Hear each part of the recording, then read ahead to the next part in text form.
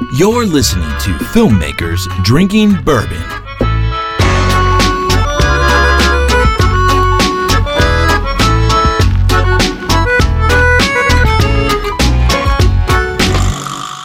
Hey, what up, Internet? This is Frank. And this is Adam. And we're filmmakers. And we're drinking bourbon. Cheers. Cheers.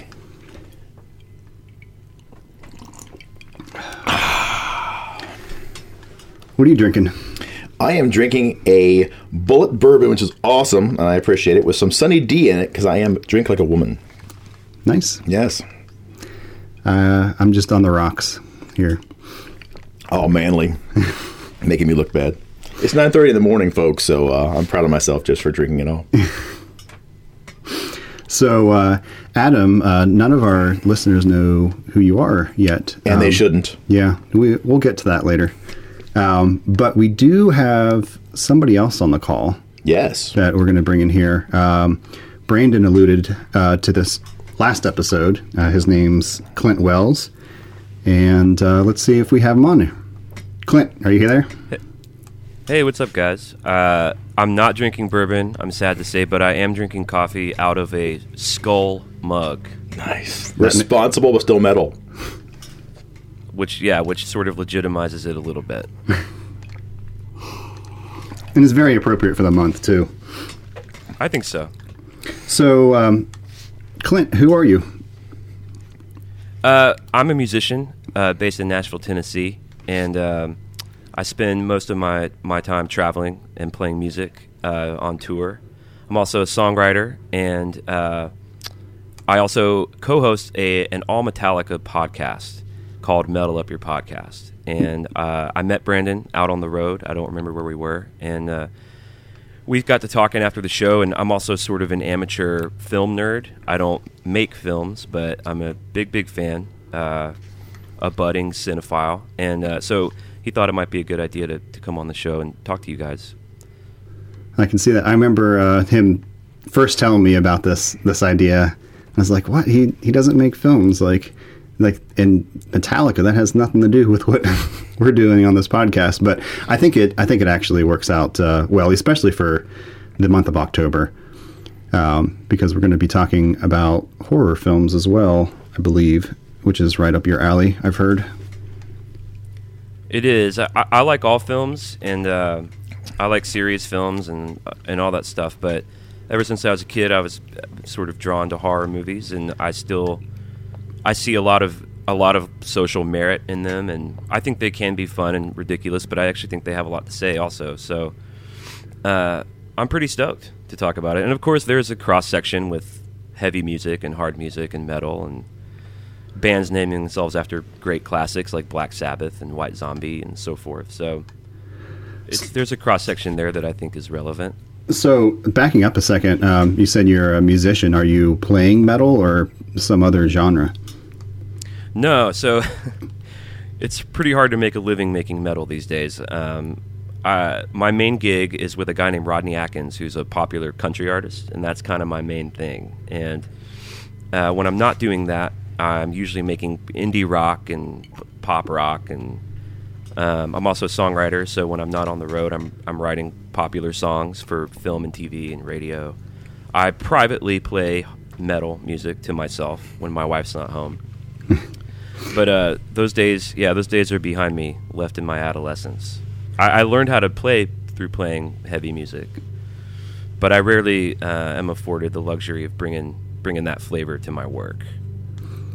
So you said that some of your songwriting has appeared on TV commercials and such? Yeah, I don't know if it's anything that would be recognizable. I did a short film called Becoming with my friend Katie Featherston, who is the star of the Paranormal Activity movies. She's a producer and a writer out in L.A., and I scored a film for her. She did a web series called Solace of the Unloved. I scored that whole web series. So it's stuff like that. That's cool. It's a humble living. I'm not Mick Jagger. I'm not James Hetfield. You're not. I'm one of the many unfamous musicians that people don't know about who sort of make the industry work. You know what I mean? Like this blue collar, normal dude grinding it out, making music. Exactly, and there's a lot more of you than there are of the big name folks. It's probably really similar to the film industry. Yep. Exactly. So, So what do you? So you guys are both filmmakers. yes. A budding one here, yes. Okay. Okay. Cool. So touring with this country music star, how is that? Are you going on all of his shows, or just the ones around you, or how does that work? No, it's a national touring act, and most country music in Nashville is pretty family oriented type touring. So our buses leave usually on Thursday night at midnight, and we usually play 2 or 3 shows a weekend, and we're home on Sunday. So a lot of us have families, and we sort of structure our tours that way. So it's pretty much every weekend we're out. If we go out to the West Coast, we'll fly out there, and our buses will meet us. And it's cool, man. It's great. All the dudes in the band are sort of displaced rock kids, so we all sort of share that thread. And the fans are really sweet, and it's just nice to have a steady gig. It's nice to work. I think when I was younger and maybe a little more snobbish or grumpy or principled, I might have had a problem with it. But as I get older and work my way through my career, I'm just really grateful to be working. Yeah, and that sounds awesome that you get to tour but also be home frequently as well. Well, dude, in my early touring days, I've been touring for about 15 years, and when I first started, I was playing in rock bands a little more, indie rock bands, and it was pretty common to go out for about 8 weeks at a time, and it was just normal. You were going to do the whole country in one go. It'd usually be about 50 shows, and you do that sometimes twice a year. Yeah. And so, but when in my early 20s, I was up for that. I didn't have a family, and I was kind of on that ride, and I had a lot of fun. But I'm 34 now with a daughter, and I'm married, and so yeah, it is nice to sort of have a little more stability, which is rare in music. For sure. And Brandon said that sometimes you'd wear like metal shirts out on the country stage and get them to play Metallica. Yeah. I try to take that flavor to those fans. I'll wear metal shirts. I have a battle vest, which is kind of a staple of the metal community. It's filled with, not only is it filled with heavy metal patches that I hand sewed, by the way. I also have a bunch of horror movie patches on it. I'll wear Eraserhead t-shirts at these shows, and I have these like really cool fucked up like skull rings that I wear, and sometimes I'll look over at the Jumbotron or whatever, and they'll have a close-up of my hands. I'm a guitar player, and I'll get a kick out of seeing, like, I have this ring that's like a skeleton eating a skeleton snake with wings, and that'll just be like featured on the Jumbotron in front of all these country fans. Nice. I get a kick out of that. You ever sneak in any Metallica songs in a country version for them? We don't do a country version, but we do kind of a Guitar Hero breakdown where me and the other guitar player and our fiddle player sort of trade solos. And in the middle of that, we actually play about 2 minutes of Enter Sandman. Nice. Sweet. Classic. In earnest. Like we play it the way it sounds on the record. And do they dig it? Love it. They love it. Well, that's a song that, even if you may not have Metallica's records, but that's a song that most people know. It's in most people's consciousness. So it's a home run every night we do it. It really is. Yeah, I can definitely see that. Speaking of Metallica, this podcast you run, Metal Up Your Podcast. Can you tell us more about that? Yeah, it's a podcast that I co-host with my friend Ethan Luck, who's also a touring musician in Nashville. He's out with Kings of Leon right now. And we love music, and that's kind of our common bond. And we've been talking about it for about 6 months. It was his idea, and he wanted to get me on board with it. I won't say I didn't want to do it, but I was aware of how much work it would take, and I'm sure you know what I'm talking about, to really do a successful podcast. So I was a little hesitant. I finally got on board, and we started in January, and we do an episode a week, and the topics range. We'll do an episode on James Hetfield. We'll do an episode on the Black Album. We'll do an episode on Rick Rubin, who produced one of their records. We do tours. We do their gear. We do their merch. Nice. And it's all things Metallica. And It's going really well. We've grown a lot, and it's kind of taken on a life of its own, and we've kind of started a cool little community, and it's become kind of a part-time job. Yeah, it definitely is, and I bet it's making millions of dollars too, like every other podcast, especially ours. Oh, we're super rich. Yeah. Oh, we're rich. We're so rich. It's been tough adjusting to my new lifestyle as a rich podcaster. Yeah. But the cool thing about the podcast that we found is, obviously, it's for straight-up Metallica nerds, for sure. Yep. But what we've been finding is the show has gotten people who maybe have gotten off the ride a little bit. It's gotten them reinvigorated into the band. And then there's even people who they weren't even huge fans, but they like the show, and the show has sort of, introduced them to Metallica. So it's been really fun to kind of see people get excited about it because, I'm as excited about the band as I've ever been. The podcast sort of demands it. I'm listening to Metallica and reading books about Metallica and thinking about Metallica more than I ever thought I would. So. Yeah. It's gotten a lot of people back on the Lightning then. Yeah, it really has, which is a really big compliment for the show. And it doesn't hurt. They released a new album a year ago next month, and it's thankfully really good. They're on a really successful world tour right now. They did a stadium tour in the States, mostly sold out. So they're having an exciting time in their career also, which is amazing that this far into, they started in 1982. It's amazing that all these years later they're still kicking ass, they're still relevant, they're making good records. Yep. They're not yet relegated to this sort of legacy act that just plays their hits, Yeah. So it's an exciting time to talk about Metallica. Have you had any of them on your show before? No, I look at our show almost like a Zelda game, like we're working our way to the final boss, and I sort of envision that being sitting down with James Hetfield, and we do have several members of their crew who are fans of the show. Their pyro guy's a fan, their merch guy, one of their video guys. So we've been able to get inside of that world a little bit. Yep. But we've not made it to the final Zelda level yet. So what first attracted you to Metallica? Well, in 1991, I was 8 years old, and I saw the video for Enter Sandman, which I don't know how old are you guys? I'm 35. 42. Okay, so you're probably you probably remember the MTV explosion of the Black Album.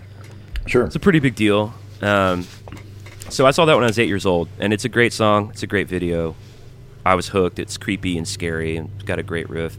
So I've been a fan since I first heard that song. I didn't stop to think about it. I didn't ponder it. I immediately was a fan. And it's kind of been that way ever since. It's powerful music. I would argue that it's actually just great art. It's great music, which is actually really hard to accomplish with hard music. For it to sort of transcend being an angry kid, their music, and there's maybe 5 metal bands, 5 to 10, I would say, that hit on a lot of levels as a kid, as an adult, as a 20-something, as a 30-something. Most of our fans are in their 40s and 50s because they came online with Metallica from day one with their first record, Kill 'Em All. So, because I was 8 when the Black Album happened, I had the sort of fun journey of going back and discovering their sort of seminal thrash records. Yeah. And a lot of people don't like their 90s stuff, but because of my age and because I actually do think it's good, I'm kind of my era of Metallica that I really hone in on is the 90s. Adam, what about you? What first attracted you to Metallica? Stoners.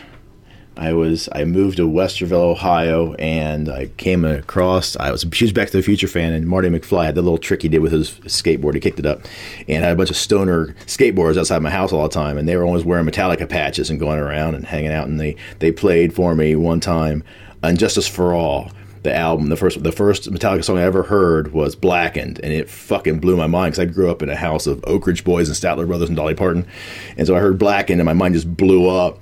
And as a Dungeons and Dragons guy who likes to tell stories, when I heard the song One, I was just all in on Metallica. Man, that song is so beautiful and it's so powerful. It's so, I'm a history guy too, so the war thing, plus the storytelling, plus the just kick-ass song it is. Oh, I was hooked. And Metallica 1 is always going to be my favorite song, although I'm getting older, and the song they did, For Whom the Bell Tolls, with San Francisco Orchestra, I do believe, that is a beautiful freaking song behind it. It's probably my favorite song of all time, is that For Whom the Bell Tolls with the orchestra behind it. It's just so beautiful. So I dig Metallica.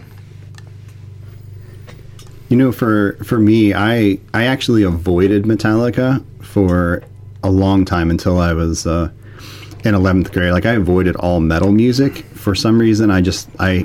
There was this, just probably to me, there is this stigma attached to it, like, oh, that's what, like, these, like, goth kids and, like, everyone dressed in, like, black jeans and a black t-shirt and long hair and a beard in high school, like, that's what they listen to, and it's weird, and they're biting off heads of pigeons and worshiping the devil, and, like, I was like, it's just not me. For whatever reason, the music scared me, even though I had never given it a chance, even though I was a huge rap fan, and, like, they would talk about murdering people and raping people, like, that's okay with me, but that's cool. But then there was this girl in my class, and I liked her, and she was the sweetest little girl, like, and she was relatively popular too, and she had this blue JanSport backpack with Metallica written in black Sharpie. I'm like, oh, that's interesting. Like, I wouldn't peg her for a Metallica fan. And I was like, maybe I need to listen to Metallica. And so that's what got me listening to Metallica. I finally actually, seeked them out and listened to the thing. I'm like, oh, I've actually heard some of these songs. I didn't realize it was Metallica, and I liked the songs. Like, this whole stuff's not scary. And, like, then I started to get into, other metal bands too, and I just like a variety of music, but the Metallica stuff I was just huge into that in the later part of high school because of that girl. Yeah, it's so weird now that they were so forward and they were so thrash metal. We talk about how revolutionary they were, and now here my son is 12 years old and his favorite band's friggin' Metallica. He thinks oh, nice. He thinks "Don't Tread on Me" should be the national anthem. He friggin' loves Metallica. So it's so cool to think that is now classic rock, and the kids are like, look, at least my son, thank God, it loves it and thinks it's just amazing. So God bless Metallica. Yeah, and that's that. I mean, I went to 2 of their stadium shows this year, and it was such a trip to see.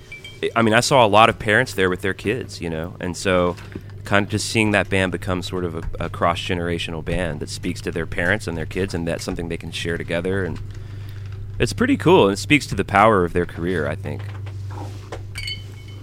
I definitely agree. Bringing this back to movies a bit, have you seen Metallica's Through the Never movie? I did see it, and I liked it. I really did. It's a concert film. It's sort of a traditional concert film, but it's also interspersed with a very strange, dialogue-less narrative that never really gets explained, which people don't like shit that's not explained to them. So people didn't understand what the narrative was about. Have you guys seen it? I don't want to talk about it like as if you guys haven't seen it if you've seen it, but I have not seen it yet. Just pieces. Pieces. I've watched the trailer and I've read a little article on why, 3 reasons why it failed at the box office. And one of them is kind of what you're talking about. Well. People didn't know what it was about. Because it was marketed poorly. It was marketed as a concert. Oh no, it was marketed as an actual film.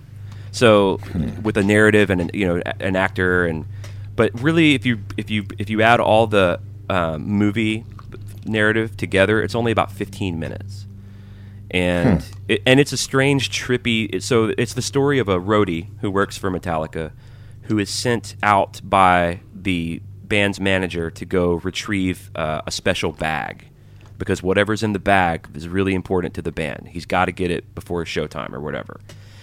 And so while Metallica's playing at this arena, Armageddon is happening elsewhere in the world. So he's out, and like there are riots and there's like zombies and shit, and nice. it's really it's really trippy, and I know it sounds ridiculous, but that's what I love about horror movies. Like if you just say out loud the premise to most of my favorite horror movies, they sound ridiculous, and I love that. But visually, I mean, they spent $30 million on the film. Wow! Because Lars Ulrich, the drummer for Metallica, is a big film nerd, and they really, I believe, kind of did it right. It's a bummer that it was a failure, but I think it's worth checking out. But it's mostly just a concert film, and it sounds fucking awesome. It's a great set list. They played. It's a really unique set list. They played a lot of really cool stuff, and it looks great. So it's worth checking out. And it's like you just got to get on the ride with it. You know, if you're looking for a Scorsese thing, yeah, you're going to be disappointed. You know what I'm saying? Like, yeah, if you take it at what it is, it's just fun. I'm glad they did it. I hope they. I hope they gave him a break on the licensing fees. What do you mean? For the music. I hope Metallica. Oh, yeah. They probably worked out a deal for that. Yeah. So, I'm going to go on a limb and guess that, maybe spoiler alert, maybe not. What was ever in the bag was probably not important, actually, in the end. All right, well, this is going to get kind of deep into the Metallica story. So they had their first bass player was a guy named Cliff Burton, and he was their first official bass player. He played on their first record, and he was a really special cat, and he taught them. They all kind of looked up to him. He was a little older. He was extremely diverse in his musical taste, and so he brought a lot of diverse flavor to the band, blah, blah, blah. All right. In 1986, he died in a bus accident. Their bus tipped over, and the bus crushed him, and he died. They ended up replacing him with this guy named Jason Newsted, and that's when Injustice for All happened, and the Black Album, and all this stuff. But Cliff has remained this sort of really important spiritual figure around the band this whole time. I mean, people love Cliff. People still go to his grave. I've got Cliff Burton patches on my battle vest, all this stuff. What was supposedly in the bag was the spirit of Cliff Burton that they carry with them everywhere. Oh, wow. Okay. And at the very end of the film, over the credits, they play an instrumental song, which is largely considered Cliff Burton's swan song, the last song he wrote or whatever, because it's real bass. It's really heavy on the bass, and but they play Orion in the empty arena and the bags on the stage. So it's symbology that sounds ridiculous unless you're really emotionally invested in it, and I thought it was really cool. It is. So they made this film. What are your thoughts on other musicians? Should they be making films? I know Rob Zombie makes a lot of films. What are your thoughts on that? I think anyone who can make a good film should make a film. Amen. Regardless of what their day job is. So, the problem is with anything is that it's such an investment. It's so hard to do. Brady St. Ellis once said that he said it's a miracle that any movie gets made, even bad ones. He described any movie as a miracle, and he was like, for a movie to be good, just people don't realize what all goes into that, just how rare it is for a movie to be good. So, I think if you're willing to figure out how to try to do it, you should try to do it, And Rob Zombie's kind of a polarizing dude.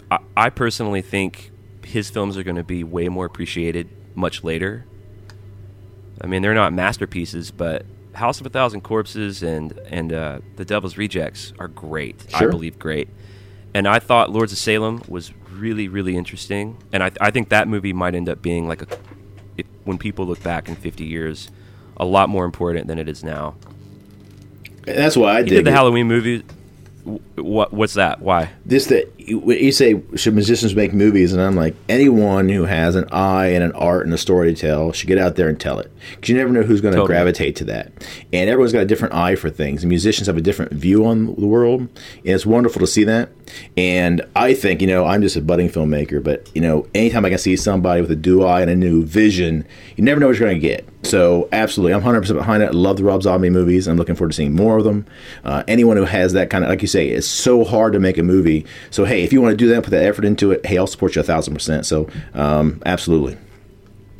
But it's rare, right? Like, other than Rob Zombie, who could we even name who directs films? I don't think it happens often. I would like to see Marilyn Manson direct a film. Oh, he's so good in concert. Well, didn't he do that Phantasmagorium? What was that movie he did? I don't know, but I just heard he got some rave reviews from being in some new movie he was in. His performance acting-wise was great. So, I'm 100%. That Marilyn Manson vision would be wonderful to see.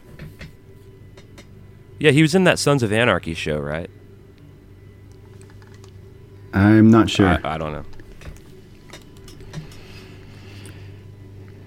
know. But there's a lot musicians can bring to the table with that, too, especially if you're in heavy music. I mean, Frank, you mentioned that when you first heard, you avoided heavy music when you were a kid because it, quote-unquote, scared you. I think that's great. I think that's awesome. Absolutely. And I think that's sort of where you get some cross-section with hard music and horror films, because hard music, like horror films, they don't bow down to taboo. You know, there are no rules. Everything's on the table. So that's what attracts me to both of those things. And do you? I think I heard a quote one time that, well, not a quote, but like a thing that Rob Zombie said that he likes making movies like under the $10 million budget because the studio, like, he has a lot more creative control over that. Yeah. So on that vein, like, what do you think is? What do you like better? Do you like big, like, huge budget horror films, like the smaller ones like that, or like these like super independent, like $3,000 horror films? Well, this is gonna sound like bullshit, but I mean it. If it's good, I don't care how they did it. I will say, yep. I think artists in general in any medium do work best when they have limitations. I think limitations force you to be creative, and most of my favorite movies are movies that were made for cheap. Like, you know, here's what I like about expensive movies that do well. Like the movie It, for example, is the highest grossing horror movie of all time. I saw it twice. Wow. I thought it was pretty good. I thought it was good. You're talking about the new one? Yeah, the new one that just came out. What I liked about it being big budget and it making its money back plus a kajillion dollars is the success of that movie just is good for all horror movies, because now the big studios, which I'm not a big fan of, I don't think they're the best thing for true art. But what they're going to do now is say, oh, we can make more money here making a more artful horror film instead of this bullshit Jason Blumhouse crank out, you know, Ouija Part 6 or whatever. Like, I'm pretty down on that, on like sort of contemporary modern horror, but there's a lot of really great auteur art house horror films being made, and now these directors and writers are going to be given more shots because of a movie like It did so well. Yeah. But I would say in general my favorite movies were made with smaller budgets, because you're right, like the directors and producers are usually able to negotiate more creative control, and anytime the artist who's making the goddamn thing has the most control possible, you're going to get the better film, I think. Yeah, I can definitely see that. So this is October 27th, and we're actually going to be releasing this later this afternoon. So we are still officially in October, barely. I heard you're doing a 31 Days of Horror viewing. Nice. Yeah, I do it every year, and it's just a fun excuse to tell my wife, hey, my wife and I like to watch movies together, and October's a great excuse to be like, well, it's going to be a horror film. Horror films aren't her favorite, so yeah, I haven't been able to quite do one a day. I've doubled up on a few days when I missed, but yeah, I do 31. I try to do 31. So what's your favorite one? It's not easy. What was your favorite one you saw this year? I revisited one of my favorite top 10 horror movies of all time is the 1978 remake of Invasion of the Body Snatchers. Yes. With Donald Sutherland. Absolutely. And Brooke Adams and Jeff Goldblum and Leonard Nimoy. It's a great cast. I did rewatch that. I'm trying to think of a new one I saw that really kind of blew me away. It's not been a great year so far for horror movies. I watched one the other night that actually is a brand new movie. It's on Netflix called The Babysitter.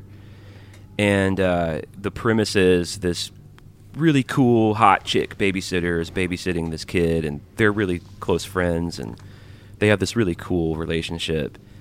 And he goes to bed, but he wakes up, and he wants to see what she's kind of up to while he's asleep. And it turns out she's a Satanist in a cult, kind of a blood cult.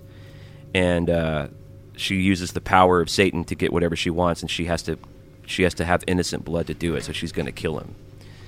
And it's a real self-aware movie. It's a lot of fun. It pokes fun at horror movies. It pays homage to horror movies.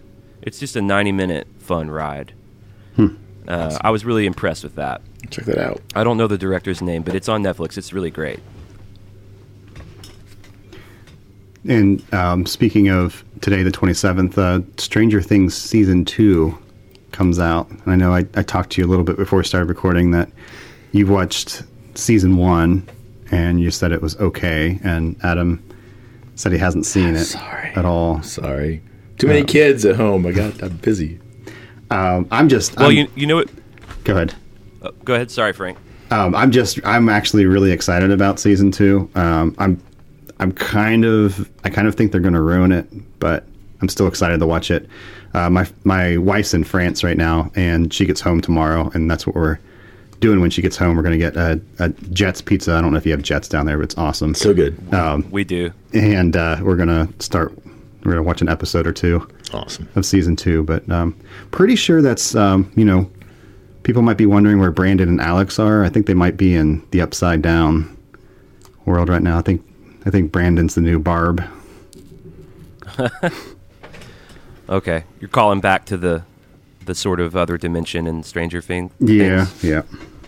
So what were you going to say about Stranger Things? I was really glad it was good.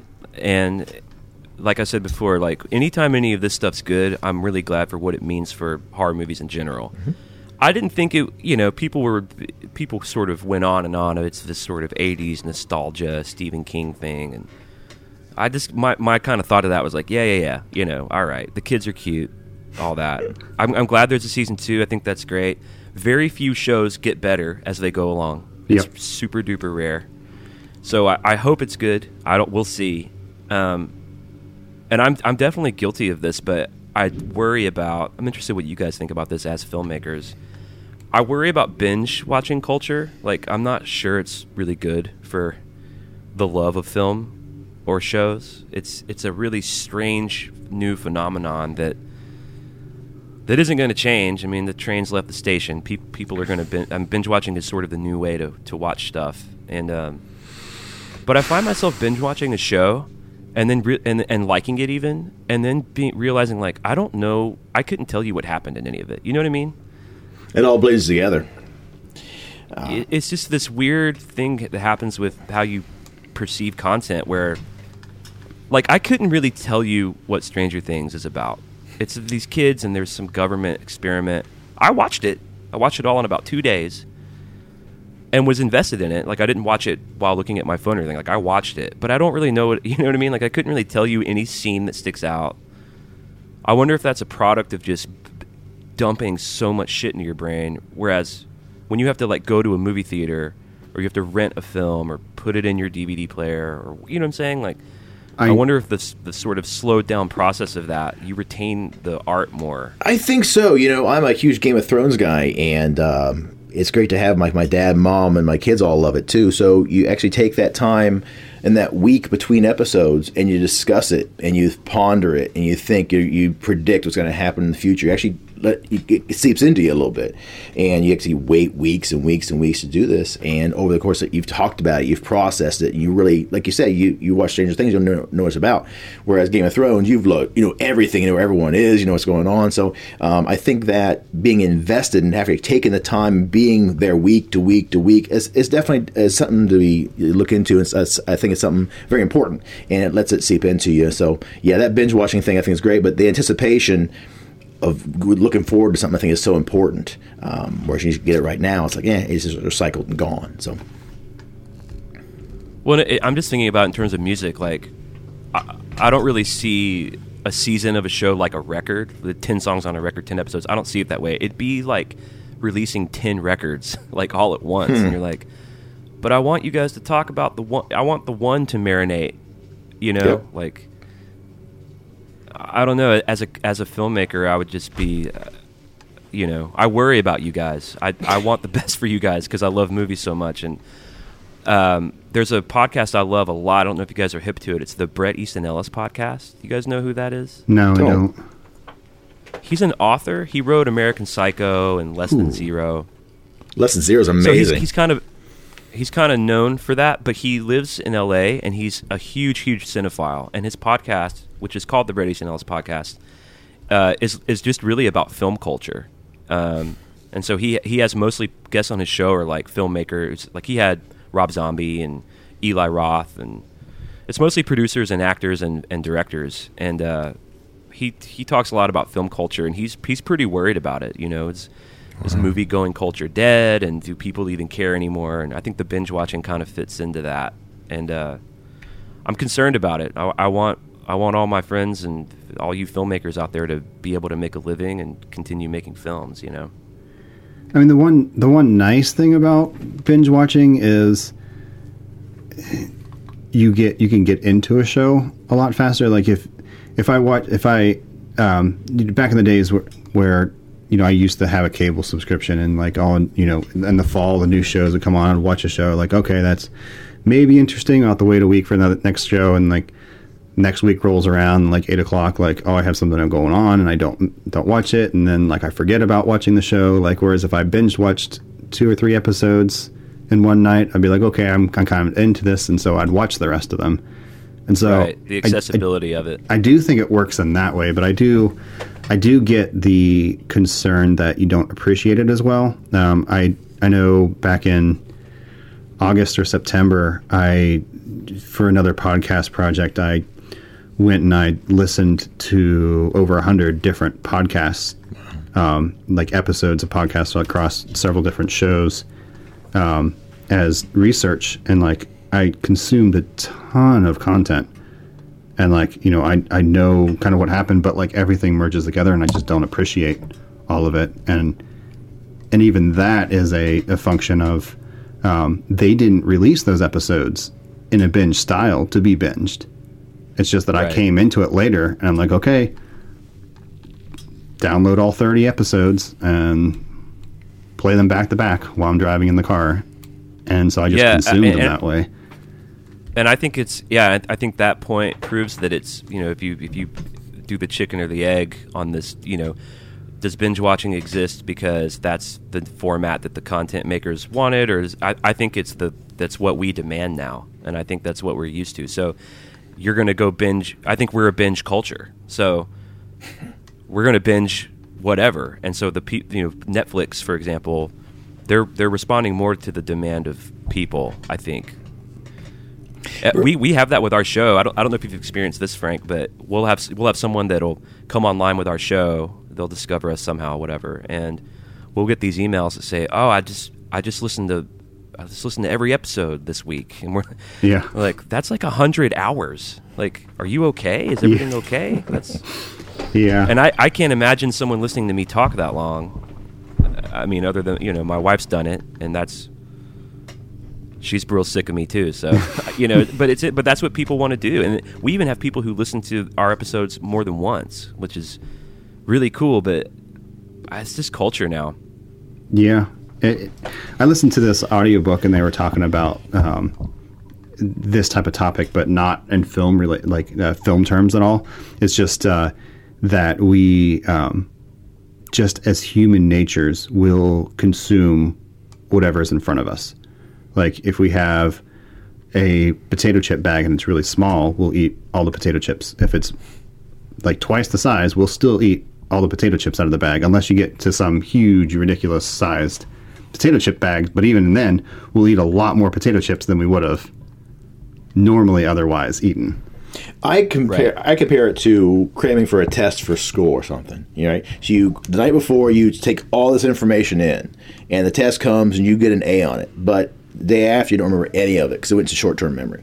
So have you really enhanced your life at all? Have you really taken anything in? Has it really improved you or changed you or had any kind of impact on your life? No. A lot of these shows, like I watched Glow. Glow was great. I watched it all in like a day. But I can't remember one episode from the next. Don't care. It was fun. It was fine, but it didn't take anything away from it. Whereas something like Walking Dead, Game of Thrones, over the course of my all this time, I'm immersed in it, and it's kind of impacted me, and that means something to me. Glow, I couldn't care about it. It's gone. It's over. But those things that I have to invest in mean something, and I think that's part of what you're saying, and I 100% agree. I get the binge thing, but for me, man, I love the anticipation. I love the immersion in it. So, well, I think even if you're paying attention, like I think if you're maybe like the three of us and maybe many of your listeners, and you really do care about film and all that shit, I think even if you're paying attention, most movies should be watched at least twice. You know what I mean? Like, even a movie you didn't like, and not some throwaway crap that you don't like, but let's say you watch, for whatever reason, you don't like Citizen Kane. That's a movie you should probably watch again. You know what I mean? Like, I think that great films need to be paid attention to, and I don't think you really know what you think about it until a second viewing. So... But that's just hard. It's hard to ask people to do that these days. Dude, it's hard to get anyone to listen to a fucking 4-minute song. Truth. Like, I do this thing. So we're on a tour bus with the band I travel in. So we have a driver, and we drive through the night to our show and in the next city. And I do this game on the bus with my dudes where I'm like, we pass the phone around, everyone play your current favorite song. And, there's like 6 of us up there. And you learn a lot about the person, and you maybe even get turned on to a new song or whatever. And these dudes, and I'm guilty of it too, all right, I'm not saying I'm great at this, but these dudes can't get through this 4-minute song without looking at goddamn Facebook, Yeah. Like, it's just really hard to ask someone to pay attention to something. It's harder than ever, Yep. Yep. I totally agree. And so I think there's got to be like we all got to start having a conversation about it, I think, because I think we're losing the ability to really take something in. 100%. And technology's not going to change. It's just going to get easier and easier and easier, Yeah. So I think we got to deal with it within ourselves, And I'm old. I'm used to the 4, 6, and 10 channels. There were 4 channels when I was growing up. Fox 28 came in. So there were 4 things to watch. So all those things came in. You're really, like I said, you were really invested in those and looking forward to those. Now there's so much out there. MASH wouldn't exist today. No one would care. It's too long. You're going to go into the binge watch thing. So it's strange. As an older guy, I think it's sad. Seeing my kids, especially sitting through, can't have dinner at home without people wanting to get on their phone. So it's a whole social thing. I think people can't conversate with anyone anymore. It's just what's on the phone. 10 years ago, they look on the bus, everyone's talking to each other. Now, no one's looking at anybody. Even in family reunions, no one's looking at anybody, and it's truly sad. So that's my soapbox. I friggin' hate technology. I want to go back. I'm so old. Well, no, I guess I'm about maybe 7 years younger than you, and I think Frank, we're the same age. So Yep. we're one of the last kind of generations that can remember. Like when I was in high school, I didn't have a cell phone. I didn't get the internet until I was in 9th grade. So I still vividly remember a life before all of this, and I'm tempted to say that I was happier, but. So you don't sound super old to me. I don't know what the demo of your fans are. We may sound like real crotchety old men here. But you know what I hate about how it's seeped into film culture is like they did this on House of Cards a lot, and they did it in this Babysitter movie I was talking about earlier.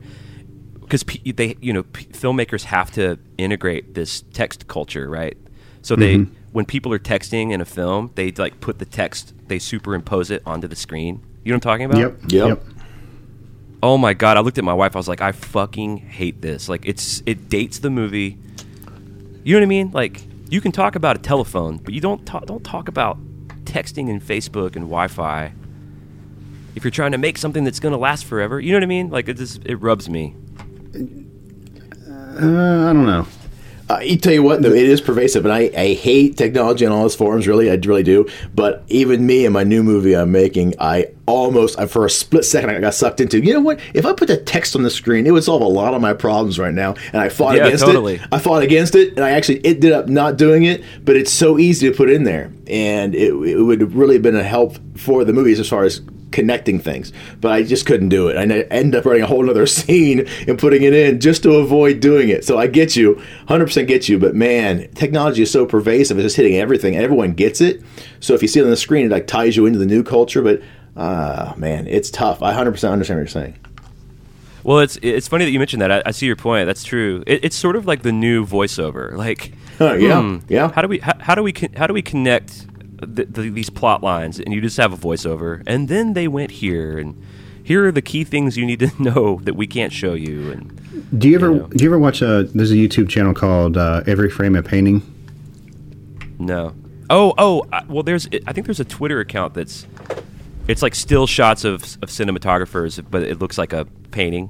Is that what that is? No. It's this a guy who does these like video essays, and he like breaks down like certain things. Like he did an entire episode on just this, what we're talking about right now, texting in movies, and like how that's evolved and how it's actually gotten better. Like the way they figured out how to do it and display like people communicating on a computer or a phone has evolved and just gotten a lot more smooth than it used to be when they first started. But it's just, I'd recommend checking it out if you haven't. Yeah, that sounds great. But yeah, I just thought that of the stuff movie doesn't bother me because it's relevant for the time, Yeah, I mean, that's true. Just like, I mean, look at 80s movies and you're going to see a Walkman in it. It's the same thing. It's like, I don't know, it doesn't bother me as much. Yeah, that's true. I'm just a grumpy old man, dude. I'm with you, and further along. In real life, like I do hate. I almost wish I could quit Facebook and turn in my smartphone for a dumb phone and just go back in a way. Well, I got off Facebook right before my daughter was born, so I've been off for about 4.5 years. My happiness levels for sure went up, for real. And occasionally my phone will die and I'll be unable to charge it. And maybe the first hour of that, it's like being a fucking heroin addict. Like, it's like withdrawals, I'm panicky. Then that fades, and then it's like, oh, it's okay that everyone can't get a hold of me for a few hours. Like, that's okay. Like, there's this weird detox that happens with my phone. Yeah, I feel I definitely I think I could have handled going through high school in like most any other decade, but like I would hate to go through high school right now. With this just... Can you imagine having Facebook while you were in high school? Yeah. I feel like I might be wrong. I might just be looking at this through rose-colored glasses. I feel like I would have gotten laid more. I really do. I feel like I could have.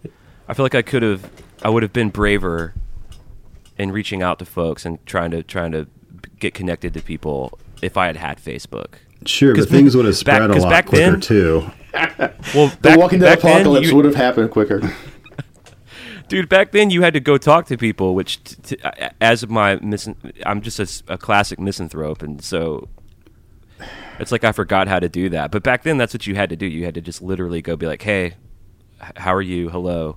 It's not just you. It's the whole, I think it's the whole generation right now is forgetting how to talk to people. You don't see it. People aren't communicating, as much as they used to, and as far as face-to-face. Everything's all over the internet. There's no real emotion, and a lot of their subtext is lost, and a lot of that interpersonal stuff is just gone. A lot of subtext and a lot of subtlety is just lost. So hopefully that won't be a huge thing, and it's not just me banging my can against to get off my lawn people, but I do see that. Even with my kids, I see it, and it's something. Empathy is gone. I think it's sad, but we shall see. The people always bemoan the next coming generation, so hopefully they'll surprise us.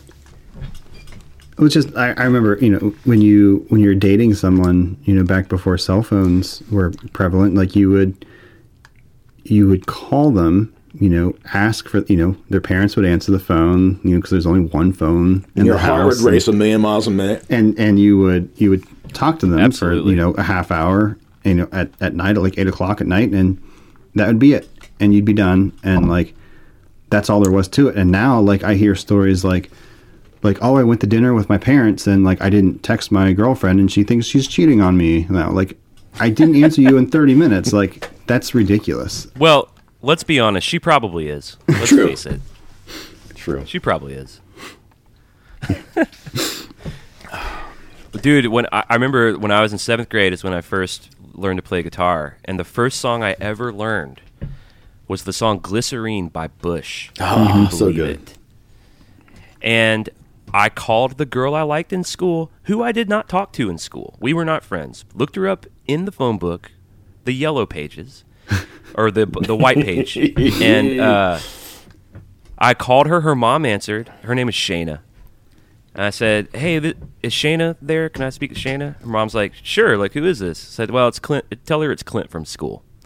So Shayna gets on the phone. She's like, "Hello?" And I was like, "Hey, Shayna, it's Clint from school." She's like, "Hi, what's up?" And I was like, "Hey, I learned this song on guitar. I wanted to play it for you."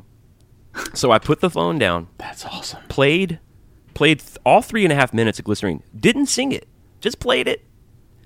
Which had to have sounded super boring. It's just a bunch of chugging bar chords. And picked up the phone. I'm like, "Hey, you still there?" She's like, "Yeah." I was like, "Well, that was it. I just wanted to play that for you." She was like, "All right, thanks." Like, see you at school. Like, that's the shit you had to do back then. Yes. That's pre-Facebook stuff. That's real work.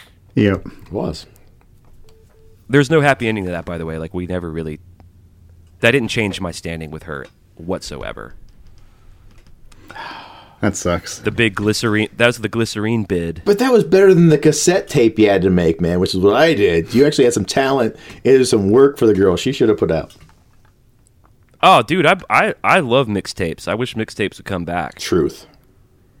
Well, what I can say is that if Facebook would have existed and you would have posted a Facebook Live video of you playing Glycerine, maybe somebody There we else would have go. been interested. Pennies throwing at you.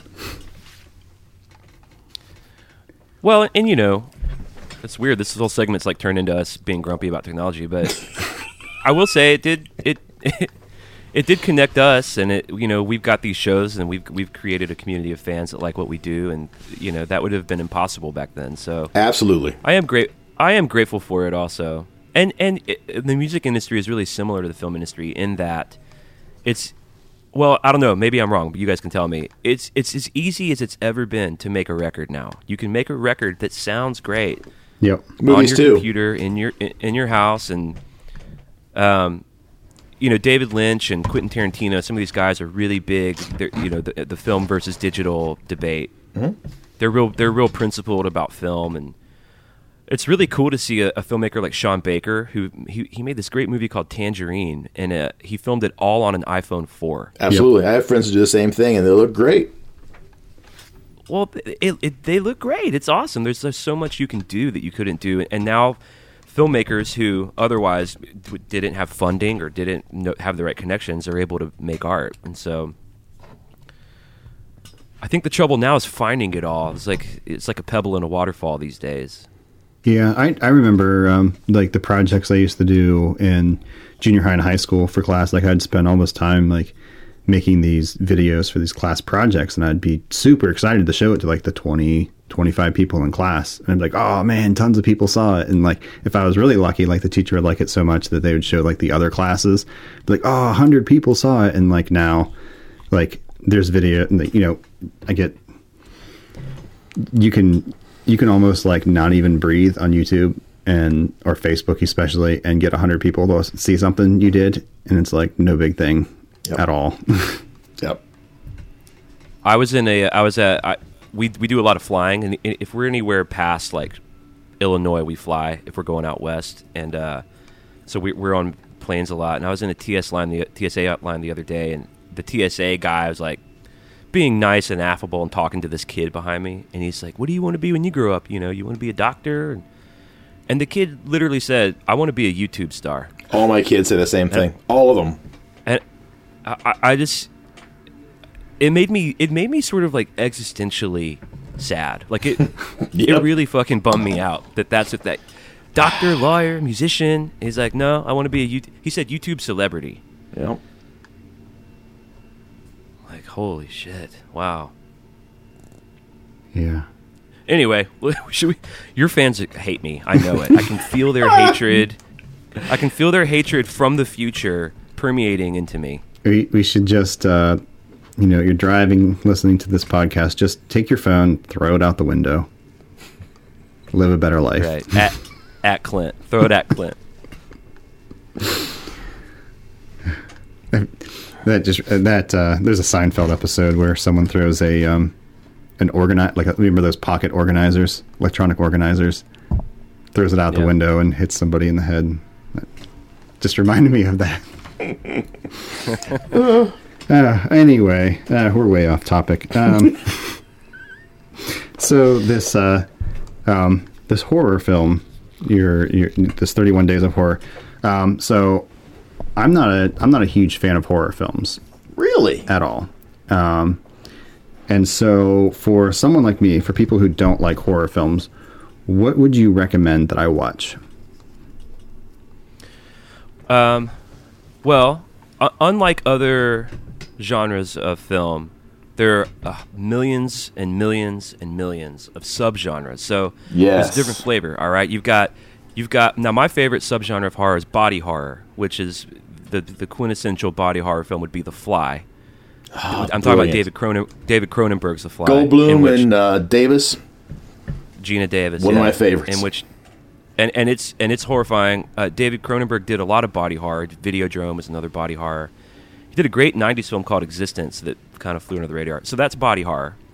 You've got supernatural horror, which would be your Nightmare on Elm Street, demons and shit that can't really happen in the real world. And then you've got your sort of home invasion type serial killer. So it just depends on what scares you. Like, are you the kind of guy that, like, my wife is like this, for example.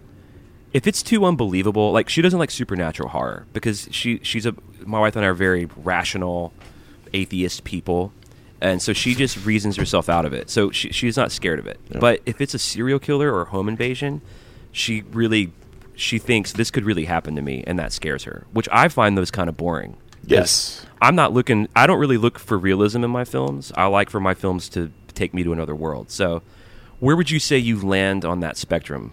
If you tell me that, I can recommend some stuff for you. Probably, I'm a fan of alien stuff. So maybe supernatural, but then more aliens. Alien stuff. Aliens. Well, yeah. Ridley Scott's Alien, and then James Cameron did the sequel Aliens. Those are two phenomenal horror movies. The Thing is amazing. The Thing, which is John Carpenter, is amazing. There's a great space horror movie that came out in the 90s called Event Horizon, I would recommend. True. Okay. If you like aliens, the movie Alien is really, really the way to go. I should watch that. It holds up. I've been wanting to watch that for years and just never got around to doing it. This is not okay. You need to see that immediately. My first horror movie I ever saw was Alien. Oh, really? Yeah, absolutely. That and Phantasm. I remember watching them when I was like 4 and 5 years old, and it messed me up for the rest of my life. But they were so fucking good, and nothing today even comes close to those two movies. To me, anyway. My first memory when I came online as a human being was watching A Nightmare on Elm Street when I was 3. My grandparents just put me in front of the TV, and that's what came on. Your grandparents were horrible people. Well, they were like grandparents of that generation where they're like, put the kid, they didn't have anything to do with me when I was that little, they were. I feel like I like am always in my kid's face now. I'm like total helicopter dad. Like every feeling she has is valid, and like just so different than the way I was raised. Yeah. But I'm with you. First horror movie I remember. The first memory I have is sitting my head between the seats of a cinema, staring at aliens, scared out of my mind. My first memory is that 100%. I'm with you. And for better or worse, that's now we are who we are. Sweet. But Frank, there's like the classics they all hold up. So The Exorcist holds up. It's as good as it ever was. So okay, so Jaws holds top up. 5 horror movies that people should watch. Go. All right. Well, can we do maybe top 5 like mainstream, and then maybe top 5 maybe a little more under the radar? Sure. I would say top 5 would be Rosemary's Baby, The Exorcist, The Thing, Texas Chainsaw Massacre, and Jaws. I would say maybe that's a good top 5. What do you think? my other horror nerd over there. Would Is that a good top 5? Oh God, Jaws is amazing. I wouldn't even have thought of Jaws. Jaws is one of the best movies ever made, and just it goes back to the anticipation of the whole thing. They draw it out. It starts out there the whole time, messing with you. It's there. It's underlying. Gotta wait. And it completely changed beach culture. Like if you kind of contextualize it really fucked a lot of people up and scared a lot of people in the real world. And it's our boy Spielberg. It's like a young Spielberg. It's great. Yep. Oh, so good. I'm so mad I didn't get Jaws. If I were going to name 5 sort of under the radar movies, I would. There's a great French horror movie called Martyrs. Oh yeah. It's real extreme. Frank, I would not recommend it for you. It's not a horror 101 movie. It's real extreme. In fact, the subgenre that movie is usually classified under is called French extremist horror. So, but it's a great movie. I'd recommend that. There's a great movie called The Skin I Live In that actually Antonio Banderas is in. It's an Italian film. So Antonio Banderas is like a top surgeon. A dude rapes his daughter, and it's a revenge film about that. He captures this dude, turns this dude into a woman, and then falls in love with her. Jeez. Yeah. Now, when I heard that premise, I was like, I have to watch this. I don't know if you're wired that way, but my wife was like, I don't ever want to watch that. But I was like, I have to see this movie. It's called The Skin I Live In. There's another good movie called High Tension. It's another French film. It's actually tremendous. showing at this cool little art theater right by my house. Cannibal Holocaust should be seen. The filmmakers actually went to jail because the movie is so real that people thought that they actually killed people in this movie. So they didn't go to jail. They were on trial. What year was that? 70-something. Cannibal Holocaust was 79. Yeah. And it went to trial? They couldn't just produce production documents like, hey, we filmed a movie. I think that's what they ended up having to do, but let's see. I just looked it up. It's so realistic because it's filmed like a documentary. And this is one thing. I'm not a big found footage guy. That's another genre that you might like. I don't know. Paranormal Activity, I did love, and I'm also now biased because Katie's a good friend of mine. But I think that shit got super duper played out. Yeah, I did watch Blair Witch Project in the theater and really thought it was like totally unique and something different. I really dug it, and then like I stopped watching horror films in like 2003, and like the ones that came after that were like, oh, you're just trying to play off of its success, and it's not working. Like, be original. Do you, as a filmmaker, do you watch a lot of movies? Not nearly as much as other people do. Yeah. What about you, Adam?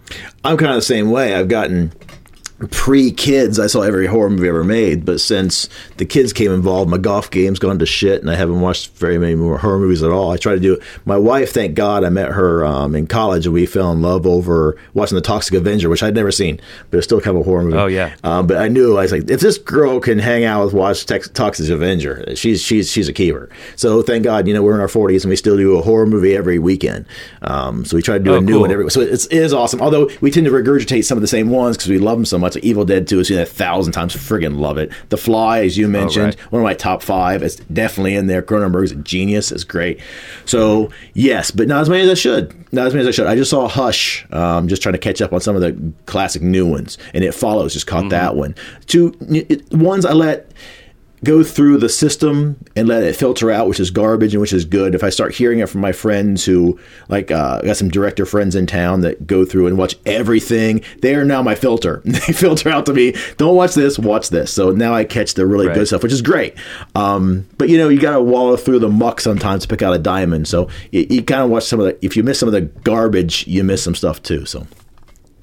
Yeah, I agree. I mean, I just think as the older you get, your time gets spread out more. It's just a kind of a fact of life. And so that Bret Easton Ellis podcast, which I'm unaffiliated with, by the way, I just love it. which he's actually been inactive for like 6 months now, which is a bummer. But I get a lot of book and film recommendations just from listening to his podcast. Sure. Because I don't like trust him blindly, but I've just realized that our tastes align so much that, you know, he'll turn me on to books and movies. So I think that's kind of the way to find good stuff. Because I'll tell you this, the curation system for Netflix or whatever, I don't trust that shit. Yeah. That they've let me down too many times. I don't know how those algorithms work, but you know, because if you watch a certain amount of movies, they're like, oh, because you liked The Fly, you'll like whatever. That doesn't really cut it for me. I don't know if you guys have dipped into that at all. I get you. Absolutely. Yeah. I know what you're talking about. I do find stuff that I like because of it, but it's also like, show me something different. Like, right. I'm on this really cool website called iCheckMovies.com, and they have all these great lists that you can sort of at your own pace work through. So I took it real serious last year. I watched like 300 movies last year, and just working my way through these various lists. So for anyone that's trying to do that, I guess, though, most of your listeners are people who make films, I guess. But they also, I'm kind of an exception where I don't watch, like most, I would say the majority of people who make films do watch a lot of films. Okay. Where is me, like, you know, someone like references a film or two for an upcoming project, like I'll just go and watch those films at that point. One thing that I read someone talk about doing that I did last year is watching an entire director's filmography. Mm-hmm. And I watched all of Brian De Palma's films last year in sequence, which was a really fun challenge, and it was interesting to see like a body of work unfold that way. Yeah, I think Brandon did it or was doing it, maybe still doing it.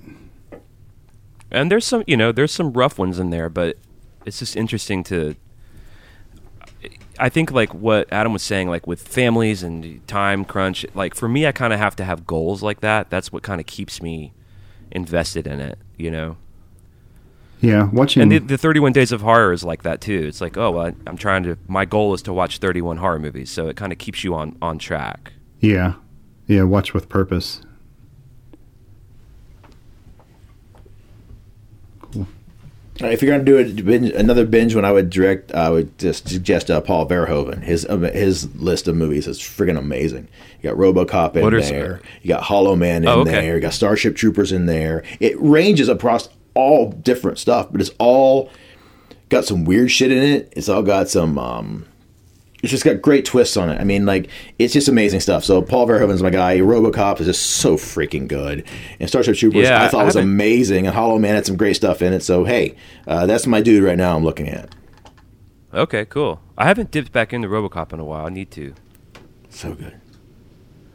Yeah, I think I might need to check out Starship Troopers again. I watched it one time when it first came out, and I was like, it's good. And kind of just forgot about it, but... So you're saying it, Alex, that's his favorite movie. So maybe I need to watch it again. So good. Doogie Howser's in it, man. Come on. All right. Well, there you go. Well, Clint, it was really great chatting with you. I'm glad you're able to come on the show. Yeah, man. Thanks for having me. Where can people find out more about you, your music, and your podcast? Well, if you're interested in what I do personally, I have a website, it's clintwellsmusic.com, and it's got all my crap on there, tour dates and songs I've written and all that stuff, if you're interested in that. If you're a Metallica fan or a music fan, and you're a podcast fan, then my podcast is called Metal Up Your Podcast. All Metallica, new episode every Monday. Me with my friend Ethan Luck. And you can find that on iTunes and your podcast app. We're on anything that plays podcasts. We're on that. We do have a website, metalupyourpodcast.com, but no one ever really goes to that because people just find it on their phones. So that's where you can find us. Cool. Real quickly, two things I noticed when I was checking out your site before. Are you still associated with Earthquaker Devices? I am associated with them. I just want to give a digital shout out to them. They're really great people over there, and they're an Ohio-based company. Yeah, they. For your listeners who may not know what that is, it's a guitar pedal effects company who have carved out a really cool niche in the pedal world, which is hard to do these days. And they make really affordable, cool, bizarre-sounding effects. And they've thrown a few pedals at me and helped me out and gotten me out of binds. And yeah, they're friends of mine. Yeah, they're in Akron, right? Yep, they are. Yeah. Yeah, they sponsored some episodes of another podcast I do, and they're just cool, super rad people. Yeah, and then the other thing was noticed. We didn't have time to get into this, and you even brought up working in constraints, but I really dug. I don't know if you're still doing it, but on your site you mentioned that you were doing. You get together with some groups of friends, and you like write a song that has to contain like a certain lyric or theme, and you have to do it in a certain amount of time, and that really plays to me because like I like working on films with constraints, such as like the 48-hour film festival. That thing's always really interests me just because you're working inside of a box, and how creative can you be? Well, what the song game is, and we can I'll make this kind of quick, but so I'm in a songwriting group with this guy named Bob Schneider, and there's maybe 15 of us, and every week we have a phrase, and the phrase has got to be in the song. You got to write a song a week. If you miss 2 weeks in a row, you're out. And the song doesn't have to be a masterpiece, doesn't have to win a Grammy. It's just really more about doing the work. And so the idea is, the myth is you can really only make art when you're inspired or when you have a muse or when you're tortured or whatever that bullshit is. But the truth is, if you're an artist, you're a craftsperson, and you have to be able to work your craft. And so the challenge for us as songwriters is we may be on planes or in buses or in hotel rooms, but you just got to do the work. And so it applies really to any art form. Yeah, it's just more about getting the muscle of doing the work despite being uninspired. You know what I'm saying? I totally agree. I think that's a great thing. How many people are in the group? It goes in and out. It just depends, because if you miss 2 weeks, you're out, and it's not like you're out forever. You can come back, but there kind of has to be that hard line to really motivate you to do it. But it's me, Bob Schneider, Jason Mraz, Patty Griffin was in it for a while, Steve Poltz. It's kind of an evolving cast, but I've actually been in the song game for 7 years now. Nice. So, we've all written hundreds and hundreds of songs. Again, not all of them great, but some of them are pretty good. And it's just a tool. It's just a tool to get better at what we do. Hopefully that's what we're all trying to do. So, yeah, I definitely appreciate the fact that you guys actually do stick by a rule and kick people out. Well, that part's actually crucial. Yeah. It's like unpleasant. I started one in Nashville because Bob's based in Austin. I started one here, and I had to quit it because I just couldn't kick my friends out of this fucking group. I just couldn't be that guy. Yeah. But Bob's pretty good at it. He's pretty diligent, so I'll let him be the bad guy. Yeah. And I've never been kicked out because I need that incentive to work, and I love to work. So, like you said, you love to work. Yep. Cool. All right. Well, we've kept you long enough. We'll let you get back to the writing or watching or whatever you're going to do next today. I'm going to watch Starship Troopers. Good call. You cannot go wrong.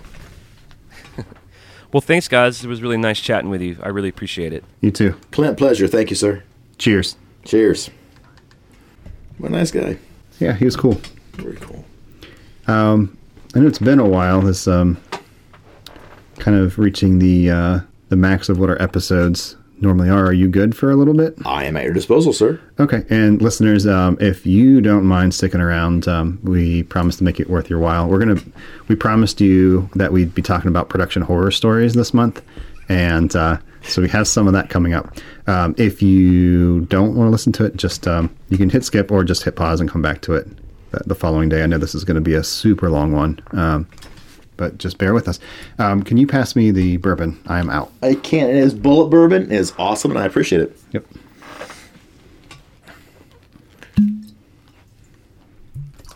So, Adam, Yes, sir. Who are you? That's a great question. I am Adam Clevenger. I am a local actor and filmmaker in Dayton, Ohio. So, filmmaker, what type of stuff have you done? Wow. He's jumping right in. He does horror stories, and I'm like, I've got to make my fame as a podcaster as a train wreck. My first project, my only project I've ever done in my life is a full feature film, which is called Severed Ties, which is coming out in 2018. I'm very excited about it. So, we kind of glossed over that. Your first project was a feature. My first project was a feature. Let's get into it, folks. If you're listening to this for production horror stories, you came to the right place, because I am a train wreck in personal life, and I took that right into my filmmaking career. I got a bug up my butt to make a movie, and sure enough, I'm like, I'll just go ahead and make a movie. And this was my first project. I'd never touched a camera before, never edited a thing in my life, didn't know anything about sound, lighting, any of that stuff. I had directed and I had produced and I had written for theater, so I knew that area. I'm like, it'll be a great transition into film. And let me tell you something, a little bit different. So if you ever want to learn anything about mistakes, I was going to write a book and make my $1 million there, but if you want to learn about from mistakes, hey, learn from mine. I'm here for you for the foreseeable future. Let's slow down a second. So you never picked up a camera? No. Never edited anything? No. Didn't know anything about lighting? No. Nothing about sound? No. But you thought it would be a good idea to make a feature film? I didn't think it'd be a good idea. I thought it was an idea. To be fair to myself, I had worked with a director in town called Eric Whiting, who's an amazing director, who also collaborates with Henry Kudo, who I'd worked with quite a bit, both amazing directors. And I'd worked with them, and I decided to write a project for a friend of mine to direct.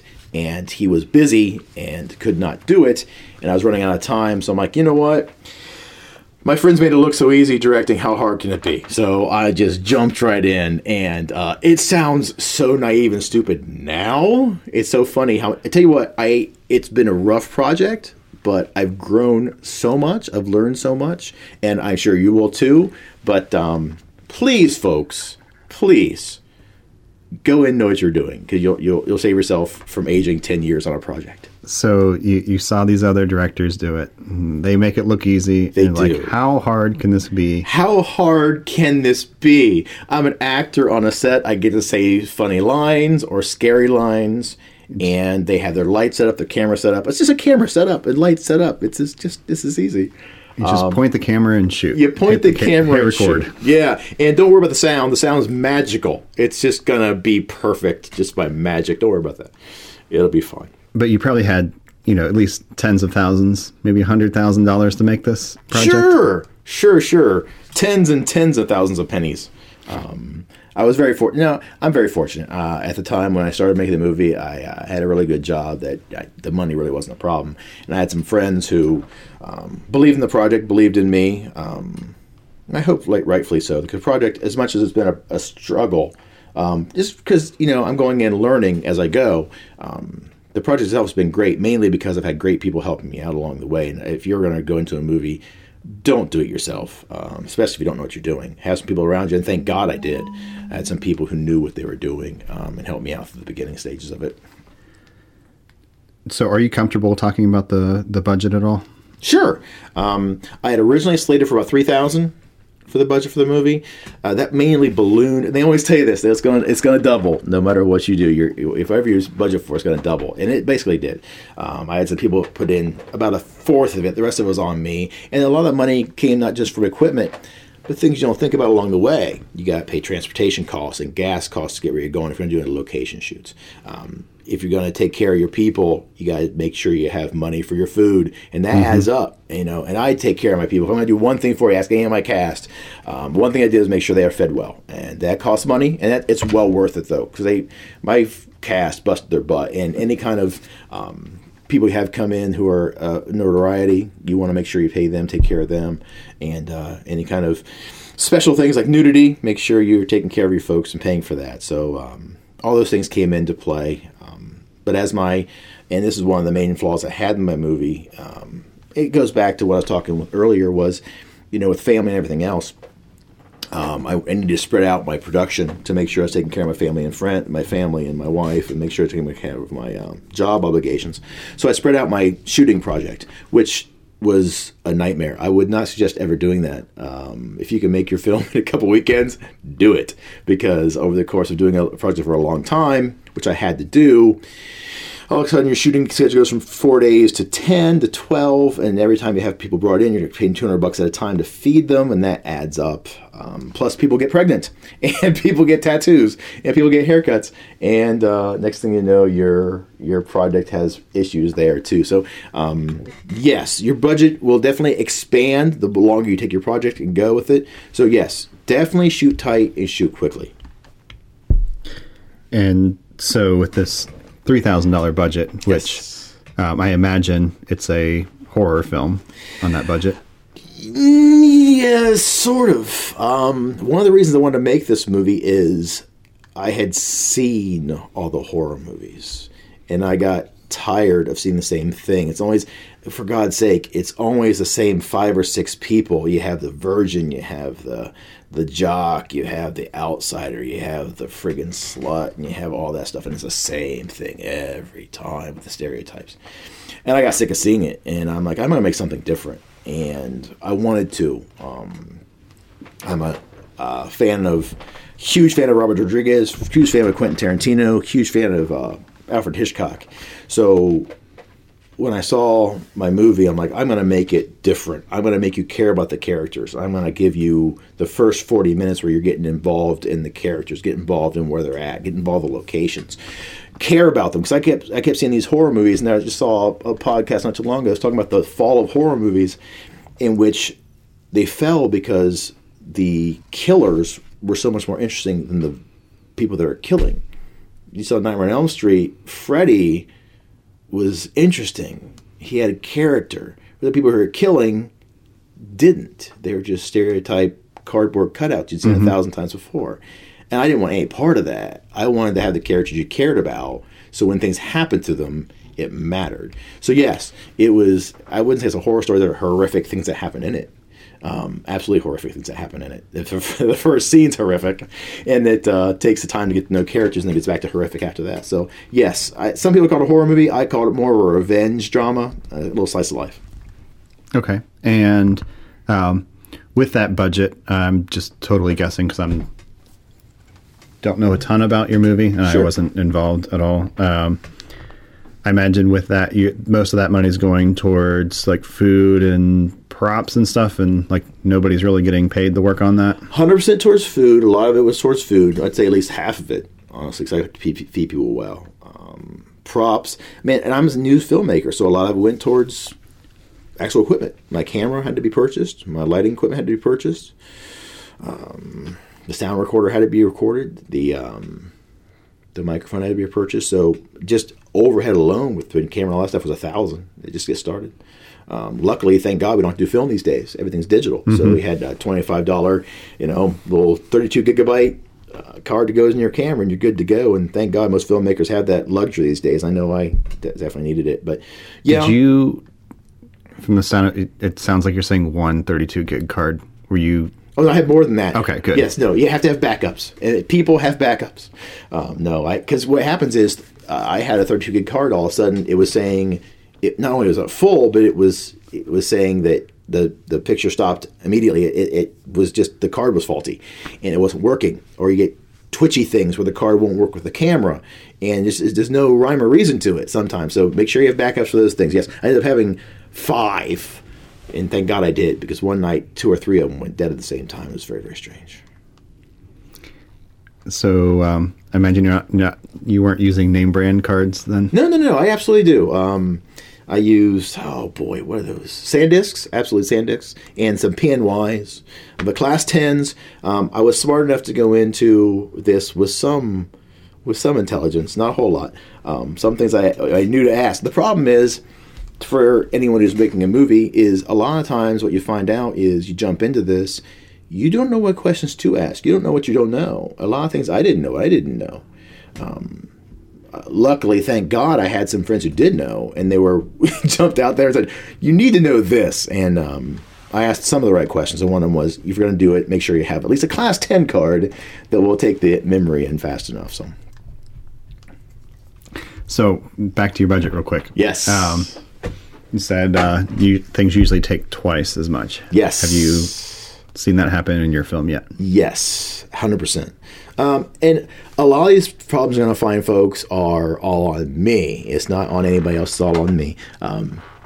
You budget for one thing, next thing you know, you have reshoots, or you have this happen, and everything expands. Because you figure in, I need equipment. Sure, absolutely, I need equipment. But little things pop in, like, oh yeah, this girl, she wants to come in, she needs to get paid for gas. You need to take care of that. Pay for the gas to come in. That you didn't figure in. The food costs, you figured some, but your shoot goes a little longer. You need to figure that in, and it just starts adding up. So, and props there too. Your script, you got to make sure you look through all your script before you do anything. Look through your script, and I would put dollar signs beside all of it. If you're going to say, this person looks at a severed head, well, you better put next to that how much that severed head's going to cost. Anybody factor in the blood too, because guess what? Blood's not cheap either. You can make it on your own, but it adds up too, and that blood goes fast. So make sure everything you on your script, you put next to it, dollar sign this, dollar sign this, dollar sign this, and then do yourself a favor and double those numbers, because all of a sudden Amazon fees, you got to add in your shipping costs. You got to add in this work. Oh, and by the way, you've got a special effects person to pay. Guess what? They charge money on their end too, and their time. So everything, double it. It'll save you in the long run. And you'll say, oh, gosh, I don't have money for this. Guess what? Look at your script and take out what you can't afford. And that'll save you a lot of headaches in the future. I didn't do that because I'm an idiot. And I wanted to have the movie away. I wanted it to ball-headed. And I ran through a lot of walls for that. And I'm going to have to pay for that later in credit card fees. But, hey, listen to me on that. Make sure you go through your script entirely and make sure you put in that, and then go ahead. Hey, on top of that, gas, food, little things you have to replace. The lights in your halogen lamp go out. Got to pay for those. Your card dies on your SanDisk. Got to pay for that. And all of a sudden your batteries in your camera die. Got to get new ones. So just make sure if you're going to make a movie that you look at it and you can say, absolutely, I can afford this. Because if you can't, you start cutting corners. And that shows up on film every time. I know on mine, I can tell. When I said, I didn't do this, it looks like crap, and I've ended up cutting that scene because I didn't do it right in the first place. So you've got to prepare properly. How much of your budget's left? I imagine your film's not done yet. How much of your budget's left for post-production, marketing? Well, luckily, post-production is all me. I'm doing the editing and sound mixing. And, oh, God, you know what? One thing I will say, if you're a new filmmaker out there, make sure you use your networking. I was very, very fortunate to get involved with a group called I-71 Pictures in Columbus, Ohio.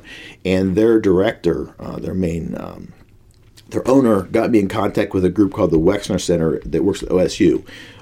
It's a local, Columbus State. Ohio State University has a little offshoot called the Wexner Center, and that's actually a film school. And they, for some reason, will work with first-time film directors to help them get their first movie made. And they're going to help me on my final edit and my sound. And we'll talk about sound whenever you want, but sound is sound. Make sure you listen to sound, folks, and pay attention to sound. No pun intended. But the Wexner Center is actually going to give me a week to go in there and work with their amazing editors and help fix my movie. So if you're having problems, talk to people, network. I just went to a Nightmare Film Festival in Columbus and got to network with all these new filmmakers and met with people and got to bounce ideas off of them. You need to have a support system. 100%. You need to have a support system, people to bounce ideas off of. So I know we're off topic, but I definitely wanted to get that out there. So don't go into this alone. Make sure you have people there to support you, and make sure if you're having problems, look out. Google. Whenever I had a friend here, Henrik Kudo is a great director. Whenever I asked him a question, he's like, did you check Google first? And I'd say, no. He's like, check Google. And they'll have every answer you want to know. Lighting issue, sound issue, this issue, and they'll walk you through it. So use your resources wisely. That the Wexner Center thing sounds like a good resource for first-time people. So they don't make a distinction first-time short film or first-time feature? Apparently not, no, because this is my first time in anything. So it's just a first-time project? Yes. Period. So why didn't you start with a short film first? It's a great question. I was definitely told to do that, and I could not tell anyone. People told me the same thing strongly enough. Do a short film first. I was told to do that, and I didn't. The reason I didn't is because I didn't have a short story to tell. I had a feature film I wanted to tell, a longer story I wanted to tell. I had some locations I wanted to use, some actions I wanted to use, and I had written a story for this project that was for a different director, and they couldn't do it. And I said, "This is the story I want to tell. This is what I want to do." And again, it goes back to not being smart enough to know what I didn't know. Hopefully, you'll listen to me and know what you don't know.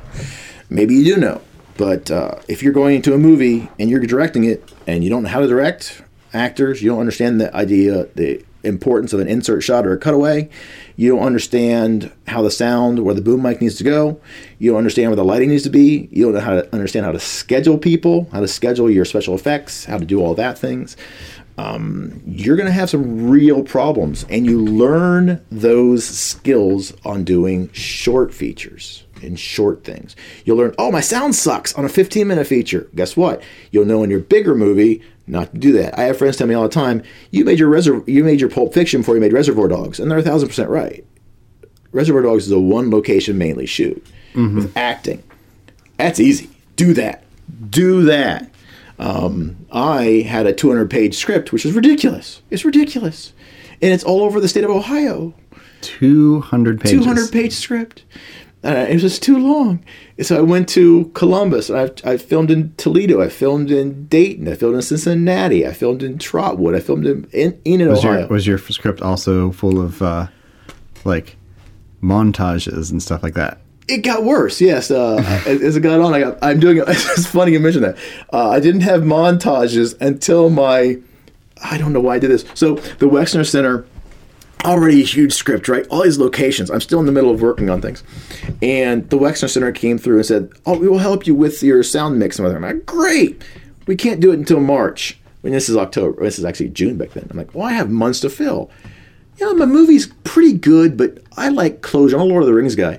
So I saw Lord of the Rings. Everyone complains about the endings. I want more endings of Lord of the Rings. I want more. I would love my closure. So I'm like, my movie could use a little bit of closure. Let's write an epilogue of this thing. Already 200 pages. Let's write an epilogue. My 5-page epilogue turned into a 37-page opus because I like to write more than I like to direct. So you made it harder on yourself. So I made it harder on myself. And in that, I'm like, what I want to do is I love Dawn of the Dead, the new one with Sarah Polley and Ving Rhames, like 2001, that Dawn of the Dead. And I love the opening and I love the ending so much. It's got the credit sequence with the flashes of the dead people everywhere. And I thought, this is great. I'm going to do this. I'm going to epilogue just be things over top of my credits. Well, I got such good actors and I wanted to make sure they're taken care of. I kept writing more and more stuff for them. And next thing you know, I have a 37-page magnum opus with a montage in it. I'd never done a montage before. Did you said you had written a little bit before going into this. Were you aware of the like 1 page per minute type of thing? Yes. But you wrote 200 pages anyway. I did. Well, originally, for your first feature. Yes, right. So originally, and everyone warned me not to do this, but I'm like, you know what? I know what I'm doing. I thought, this is what I really thought, people. I know what I'm doing. I'm going to make something original and new and amazing. This is truthful. This is what I wanted to do, was make something new, original, and amazing, something different. Because I'd seen all the garbage. I was sick of seeing it. I wanted to make something different. And I did. But I was warned, just because you can doesn't mean you should. And is it a market for it? Do people want to see it? And that really wasn't my concern. I wanted to make something for me, something I would want to see. And that's what I've done. It's a $6,000 self-project that hopefully everyone else will enjoy too. But yeah, no, I ended up making it longer because I think writing, like I said, originally I went into this writing, and writing is my skill. So, and I'm really happy with the writing. The writing, I think, is really good. But the directing that and getting that down and editing that down to a certain point is going to be a challenge. I'm actually going to work that down. The festival circuit, who I've talked to quite a bit, said they want their movies at 90 minutes. I'm like, mine's at like 2 hours and 45 minutes. I'm actually going to cut it in half. And actually, a lot of people have asked me to make it 2 movies instead of 1. And that would be great, but I didn't write it as 2 movies. I wrote it as 1 movie. And there's no real good cutoff point in the middle to make it make sense. So a lot of things to think about, folks. We're going to go to the train wreck version of it. I love my movie. I think it's great. Hopefully you'll enjoy it. But don't make a 200-page script, especially for your first movie. Or don't do it at all, actually. Yeah, I always suggest and tell people when they're interested in filmmaking, like, go do something short, super short, actually, like 2 minutes long, 1 minute long. Absolutely. Just do a few of those. You'll figure out like the most common big mistakes you're going to make. I don't care who you are, you're going to make tons of mistakes the first time. Absolutely. Mistakes the first time you do it. You're going to figure those out in these junk throwaway first projects that you do. Yep. Instead of jumping into a feature. And but I see people do it all the time, jumping into features for their first project. Yep. With no experience. And me, I'm over here, I kind of enjoy seeing people do that. I'm pulling out, Evil. I scan through Facebook, I'm gonna make my first movie and I've never done anything before. I'm like, okay, popcorn. Yeah, that's how I got in this feature, folks. I always thought I'd be on a podcast because I was famous and did something well. No, I was actually got on this because I have production nightmares. But there's learn. Yeah, I like watching shows, reality TV shows along the same vein. There's an old show called Renovation Realities, which people it showed that I could literally make the same mistakes that we're talking about that you're making with film. Sure, I can make them with home improvement. Oh yeah, I've never done a kitchen before, but I could totally take a weekend off and renovate my kitchen, and that's what the show's about. And you can imagine the same type of stuff. Sure, happens. Tons of mistakes. People oh, this is actually a lot harder than I thought it was. And, sure. And it's so enjoyable to watch, not because it's not only because it's actually entertaining, but also I learn a lot of things. I'm maybe I shouldn't do my kitchen right away. Maybe I should replace some doorknobs first. And so it's really helpful. And I think you being willing to come on and talk about this will be helpful. And in that vein, so you said with your budget, you took a lot of that and bought some equipment. What did you use for this movie? The wrong things, because again, it goes back to not knowing what you should know. I'd seen enough to think I knew what I was doing, but I didn't. I ended up buying some light stands that my friend came on set and said, these are too small. And he was right. And I was like, you just put them on top of boxes. Well, guess what? You don't have boxes all the time. Too small as in not... Too short. They're 3 feet tall, right? Yep. They weren't the tall ones. I'm like, I can just put them on top of tables. Who cares? Well, you don't always have tables near you. You got to make sure you have the right light table. It's stupid stuff like that, right? So, and I've overcome it, but it's been an actual arduous process and nightmare. So just learn from me, folks. This is what I'm here for. I'm debasing myself for you. Make sure you go into it and ask the right questions. Light stands. Get 5 feet tall ones at least, so you can put them down on people or up on people. You can make sure you have articulating heads so you can move them up and down. Get that. Don't use cheap ones. Make sure you get the right sound equipment. That's where I ran into a buzzsaw. Rode equipment is great. Slow down for a second. Okay. A lot of our listeners are gearheads. Great. What did you buy? What did I buy as far as light stands? Equipment. Okay, great. My friend Henrik had filmed on a movie, Babysitter Massacre, and he used a Canon T3i camera, so I purchased that from him. It worked out great for me. That's been wonderful. Light stands, I just got normal. You couldn't have got cheaper light stands, but I thought, hey, I can just put them on top of anything, I'll be fine. And that was a mistake. So make sure you get the right ones. I can't even tell you what they were. They were probably just 3 foot tall, $5 light stands. I thought would be fine for anything, and that became a problem as I went along. As far as lights go, couldn't afford the big soft lights, right? $300 ones that light you really soft and make your movie look great. I ended up getting these LED things with filters, which actually worked okay, only because I had a friend of mine, Noah Shane, who had filmed in L.A. on a few movies and a lot of porn, and knew how to light things. So he was able to make magic out of those. It's just LED lights. I ended up we're talking about Amazon, cheapo. Amazon El Cheapo versions. I was advised to get a couple of those big halogen lamps. Work good if you bounce them right. How many lights did you buy? 4 LED sets, and then 4 LED individuals, and then just a workshop big red halogen 500 watt times 2 big lighting kit. Like an actual work light. Yes, okay. Which apparently I learned later on were actually made for film in the first place. They got taken away, and now they're bringing it back, so it was very hot. Okay. let's jump back to camera. You said Sure. T3i. Mm-hmm. I've used that camera before. Super solid workhorse camera. Sure. Okay, fine. Lens. Had two, but here's the thing. Let's go back. Let's be truthful here. We're going to be truthful here. Everyone needs to learn from my mistakes. It had the kit lens on it, which was a zoom lens, which I used a lot. The 18 to 55. Yes, you are correct. See, you know your stuff more than I ever did. Halfway through, this is embarrassing. Halfway through, I realized, there's a 50 millimeter lens in here for it. Also, nifty 50, which I learned about later. What is this for? Why would I ever want to use this? I never want to. I have Zoom. I can come in and out. Why would I ever want to use this?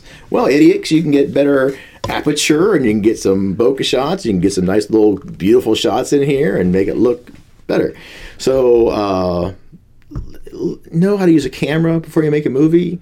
To be fair, I cut myself. I am very self-depreciating, but deprecating. That's the better word. But I did went into this with ideas of not really being the director of this thing, and definitely not being the AD of it, when just being the writer and actor in it as well. Which, by the way, don't ever direct and be the actor of your movie at the same time, if you can help it.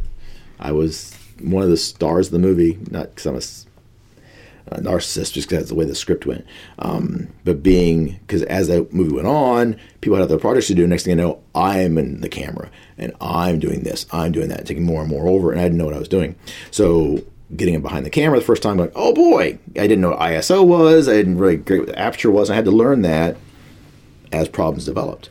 So I dug my own hole there, but the beautiful thing was I had great friends around me that could help me out, and in the movie it looks great. I don't know how, but it looks great because I took the time to learn it. What I didn't know were little small things, like people would tell me, well, if it's lit well, if it's bright, you can always darken it. Well, that's all true until it gets overblown, oversaturated. The T3i is not.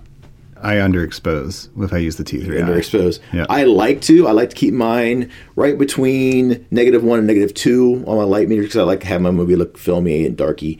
But when I filmed outside for the first time, because my AD couldn't make it, I had to jump on the camera. Okay, this is what happens when you're directing. You have to jump into something. And if you don't know 100% what you're doing, you're in trouble. And I got in trouble on a couple of shots because I had to film outside. My AD couldn't make it. I'm like, I'll just have to shoot it because we have to keep on schedule. And I shot it, and it was too bright. I got no problem, right? I've been told 1,000 times if it's too bright, you can just darken it. Well, if you oversaturate, next thing you know, you can't darken that at all, and it's just wasted shot. If you have a neutral density filter, which I did and didn't know what it was, that would have helped a lot. So you need to know what you're doing before you go into it. The fact that I'm able to scrap together a decent movie at all is a miracle, but definitely learn from that. As far as if you're going to go into it, you need to know everything about the filmmaking business. If you're going to direct it, know everybody's job. And so you shot this with the kit lens, the T3i, and then the nifty 50. Yes. Okay. And those are the only two lenses you used? Yes. Okay. Just a real quick side note, just so you know, some of our audience, they use just the give some idea on the equipment, like the equipment they're used to using is like $40,000 cameras on like $60,000 to $100,000 TV commercials and stuff like that. Sure. So we're talking like bare bones feature filmmaking here, and so you got the T3i, excellent beginner camera. Yes, I totally agree. You got the kit lens, nifty 50. You've got some Amazon LED lights. Yes. Just got, I assume, a basic tripod. Any other camera support going on? Yes. Got my. This is weird. I actually have a director friend, Vic Bonacore, who's made a lot of movies. Diary of a Deadbeat with Jim Van Beber, like one of his most famous things. He came on my set one day. He's like, "What is this awful tripod you're using?" And it is awful. And my uncle who passed away who got me into horror movies in the first place. But this was his tripod he used, and I was dead set on using this tripod throughout my whole movie. Nothing fancy about it. Doesn't have the little balancing bubbles on it, which you want to have. Doesn't have a smooth slide, which I definitely needed because I love pan shots. but I'm a very sentimental person, which is one of the reasons this movie got made.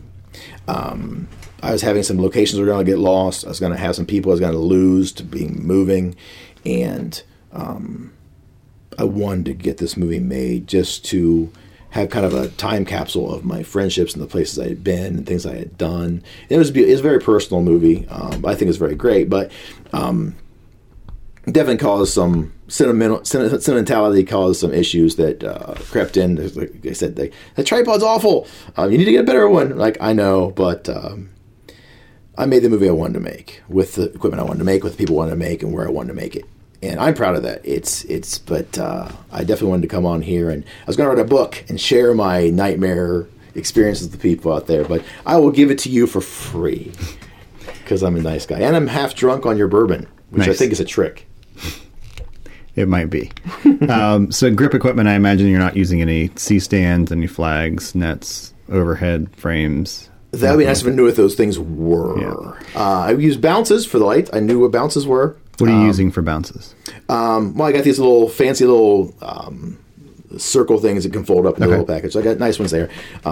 You get little poster board things you use certain places, the white things you shoot down. So I learned as I went. It's one of the things, it's funny now to go through and laugh about it. But through the process, it was so heartbreaking because you're like, you don't even know what you don't know. And it's a joke, but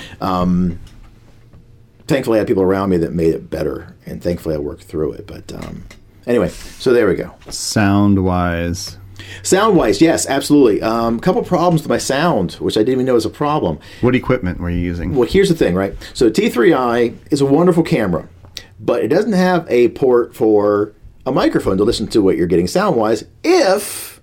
It has a port for a microphone, just not the headphones. Correct. You're correct. That's what I'm saying. You cannot listen to your headphones through it. It does have a port for a microphone, which is, by the way, what I decided to be a great thing to use. Why? Because I thought that's what you did.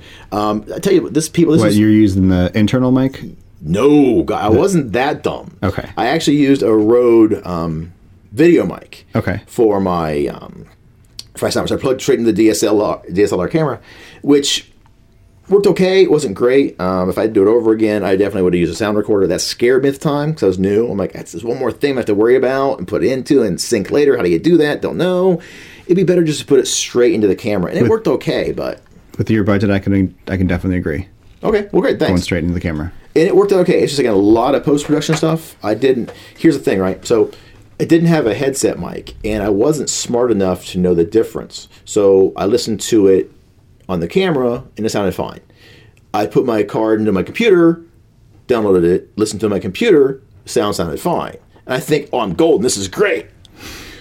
And he laughs because he didn't know what I found out later. I'm making this movie. I was like, this guy's making a movie, this is great. So I got jobs, I don't know how, making commercials. And the first time I realized I was in a little bit of trouble was I filmed a commercial and it looked great. Kudos to myself. I have a good eye for what I'm shooting. I'm proud of myself on that. But I sent it into the commercial place. They're like, the TV station got it. I'm like, dude, what's with your sound? I'm like, what's wrong with my sound? It sounds great. It's like, it's hissing everywhere. I'm like, what? I had no idea. I literally had no idea. So I went back and they told me, have you listened through headphones? I'm like, no, listen to my computer. I'm like, dude, you got to listen through headphones. I'm learning this as I go. Don't do that. Know what you're doing before you get in hand.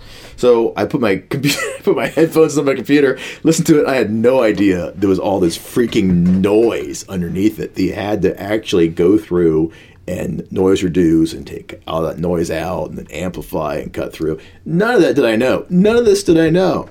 And so it's just the things you go through when you try to jump into your feet first into something. But you know what, though? Thank God for that commercial because I learned then, I'm in trouble. I got to figure this out. So I actually learned from that. Okay, noise reduction. I go back in my movie, which I'm still working on, and start working on that and get that noise cleaned up. Because I've been to the end, thought my edit was perfect, sent it into somebody, I looked really bad. But also, video mic, great.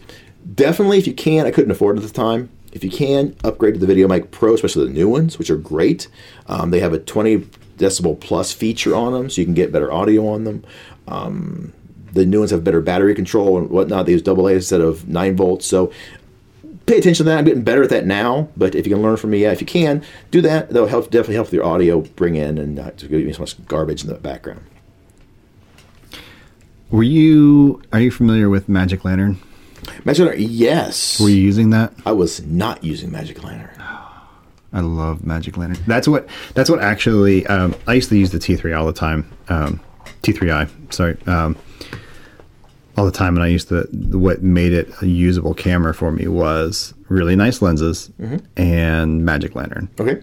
And like Magic Lantern, like even though it doesn't have a headphone port on the camera, like if I was recording internally, at least I'd be able to see the audio levels on that. So, and then also just has a ton of other features that are super useful. And also, in addition to like nice lenses, like having nice filters for them too. Sure. Like you can actually, make that camera have more of a dynamic range than it actually has, so that it doesn't clip so easily, especially when you're outside. Sure. So we kind of covered equipment. What kind of tell us specifically of challenges, mistakes, horror stories. You don't have a long enough podcast for this, sir. Tell us maybe your worst one or your best one. However you define that. Horror stories. The one that'd be most interesting, most helpful. Boy, I hopefully all this has been interesting and helpful. I tell you what's on my mind right now has nothing to do with equipment. It has to do with scheduling. I love making movies. I love being part of movies. I love acting in movies. I've been in 9 varying features from supporting to main cast of a movie. And I love being on set. I love being there. I love helping in any way I can. I love being on set all the time. I could be there 24 hours a day if I wanted to. What that caused problematically, however, was this movie was my movie. I was 100% invested in it. I not assumed, but I actually was under the impression that everyone else was 100% on board with it, and they were. But people have lives. I didn't get that. I didn't have one. I could have been on set 24 hours a day. I wouldn't have cared. So when I set my schedule up, I was like having 16-hour, 17-hour shoot days. I'm like, people will be fun. This is great. We're having fun. We're all friends, right? And that's true. But you start doing 16, 17-hour shoot days, by about hour 13, people are cranky. And by hour 15, no matter what you're shooting, it's not usable anyway. Because you're tired, you're not seeing straight, you're not doing this, you're not doing that.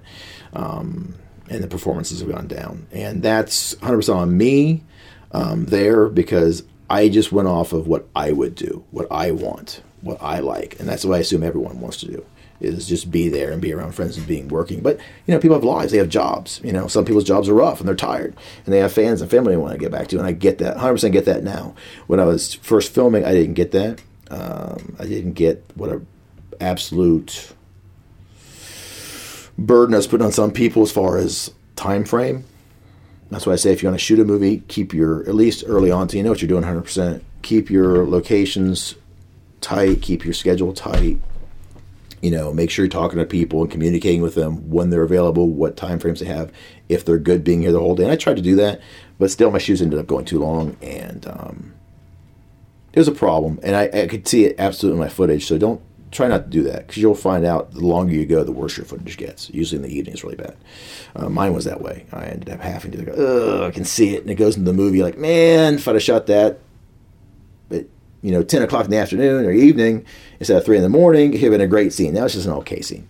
And these things bleed through. And that's what's bled through a lot of my stuff. It's just like little things that if I'd learned in my shorts, wouldn't have shown up in a big feature. Is that little things that make it just a little less than it should have been. So I definitely think that's a big thing I'm working on right now, because I did an epilogue shoot, and it was a 37-page epilogue I tried to shoot in a weekend, and that was... You tried to 37 pages. 37 pages in a weekend. And we did it mostly, but the last couple hours of each day were rough. And mostly it went okay, but it got worse. And I could see it got worse. And I had to end up doing reshoots. I'm doing reshoots in a couple weeks with people who still talk to me because I tried to kill them. And everyone looked at me and said, "You're doing 37 pages." But to my credit, thank God, and to everyone else's credit, like, dude, you almost pulled it off. We got about 34 to 37 done in the weekend. And pretty good. But yes. But these are the things. Is this a 3-day weekend or is this a 2-day weekend? A normal weekend. It's a normal weekend. Okay. I know. But, this is what you get when you're stupid and you're trying to get things through and you're working with people who really want to be there. And thank God they're my friends and they're very, very talented and they're going through it with me. But if I had to do it over again, I would never do that. Don't do that. And that's one of my lessons I learned. I'm going to put through to everyone else. 10-hour days is the most I'll ever do again. I think that's about right. Most. So it all sounds catastrophic, but here, listen, Pinocchio. I'm very proud of the movie. It's great. But if I can, I'm here today to teach you what I did wrong, and that's what I did wrong, 100%. Too many pages in a day, not a good idea. It doesn't look good in the end route. You end up upsetting people. You end up having crappy footage after you reshoot anyway. So don't do that. Just save yourself time. Luckily, I have friends and everyone else who believe in the project. We're coming back and reshooting it every couple of days, but it shouldn't have ever come to that. So, do you have a horror story with lighting? Yes. I didn't understand lighting. I had to learn the key and the fill and the backlight. I didn't know any of this stuff. You understand? I just went into this. Again, it wasn't planning on directing. I just kind of got thrown into that project and took it on and went through it and learned through it. But my lighting was just, things got not lit well. Like, unfortunately, my friend Noah was a tremendous lighting guy. Tremendous. He did a lot of movies, so he taught me a lot of things along the way. But one of the things we had a person bleeding out on a black surface, and we kept, no matter how much we lit the area, the red blood on the black surface, you couldn't see the damn things. Everything was lit all the same way. I was like, well, just more light. Well, it didn't work because the red and the black just lit at the same time and you couldn't get any separation. And finally, my good friend who I'll love forever, Randy Jennings, is a local photographer here who's filmed every friggin' rock star in the 70s and 80s, is an amazing guy. Luckily, he was on set with me that day. He's like, who has a tungsten flashlight? And someone had a tungsten maglite flashlight or whatever. Come here. And he took the flashlight and he made it into a spotlight, and just on the red.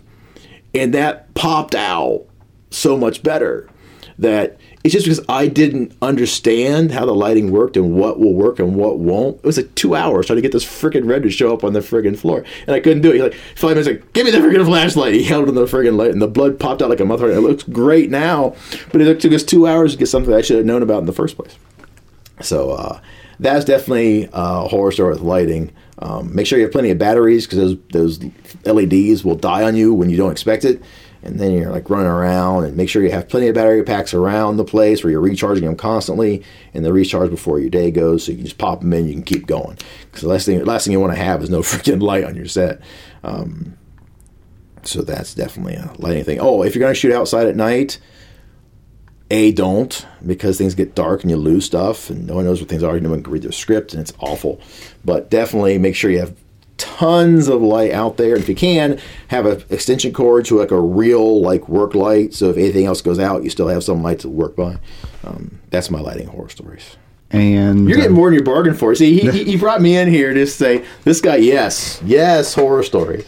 And I do want to concentrate on the horror stories, and then we can wrap it up in the lessons. Okay. Oh boy. But any horror stories with the camera itself or the lenses? Yeah.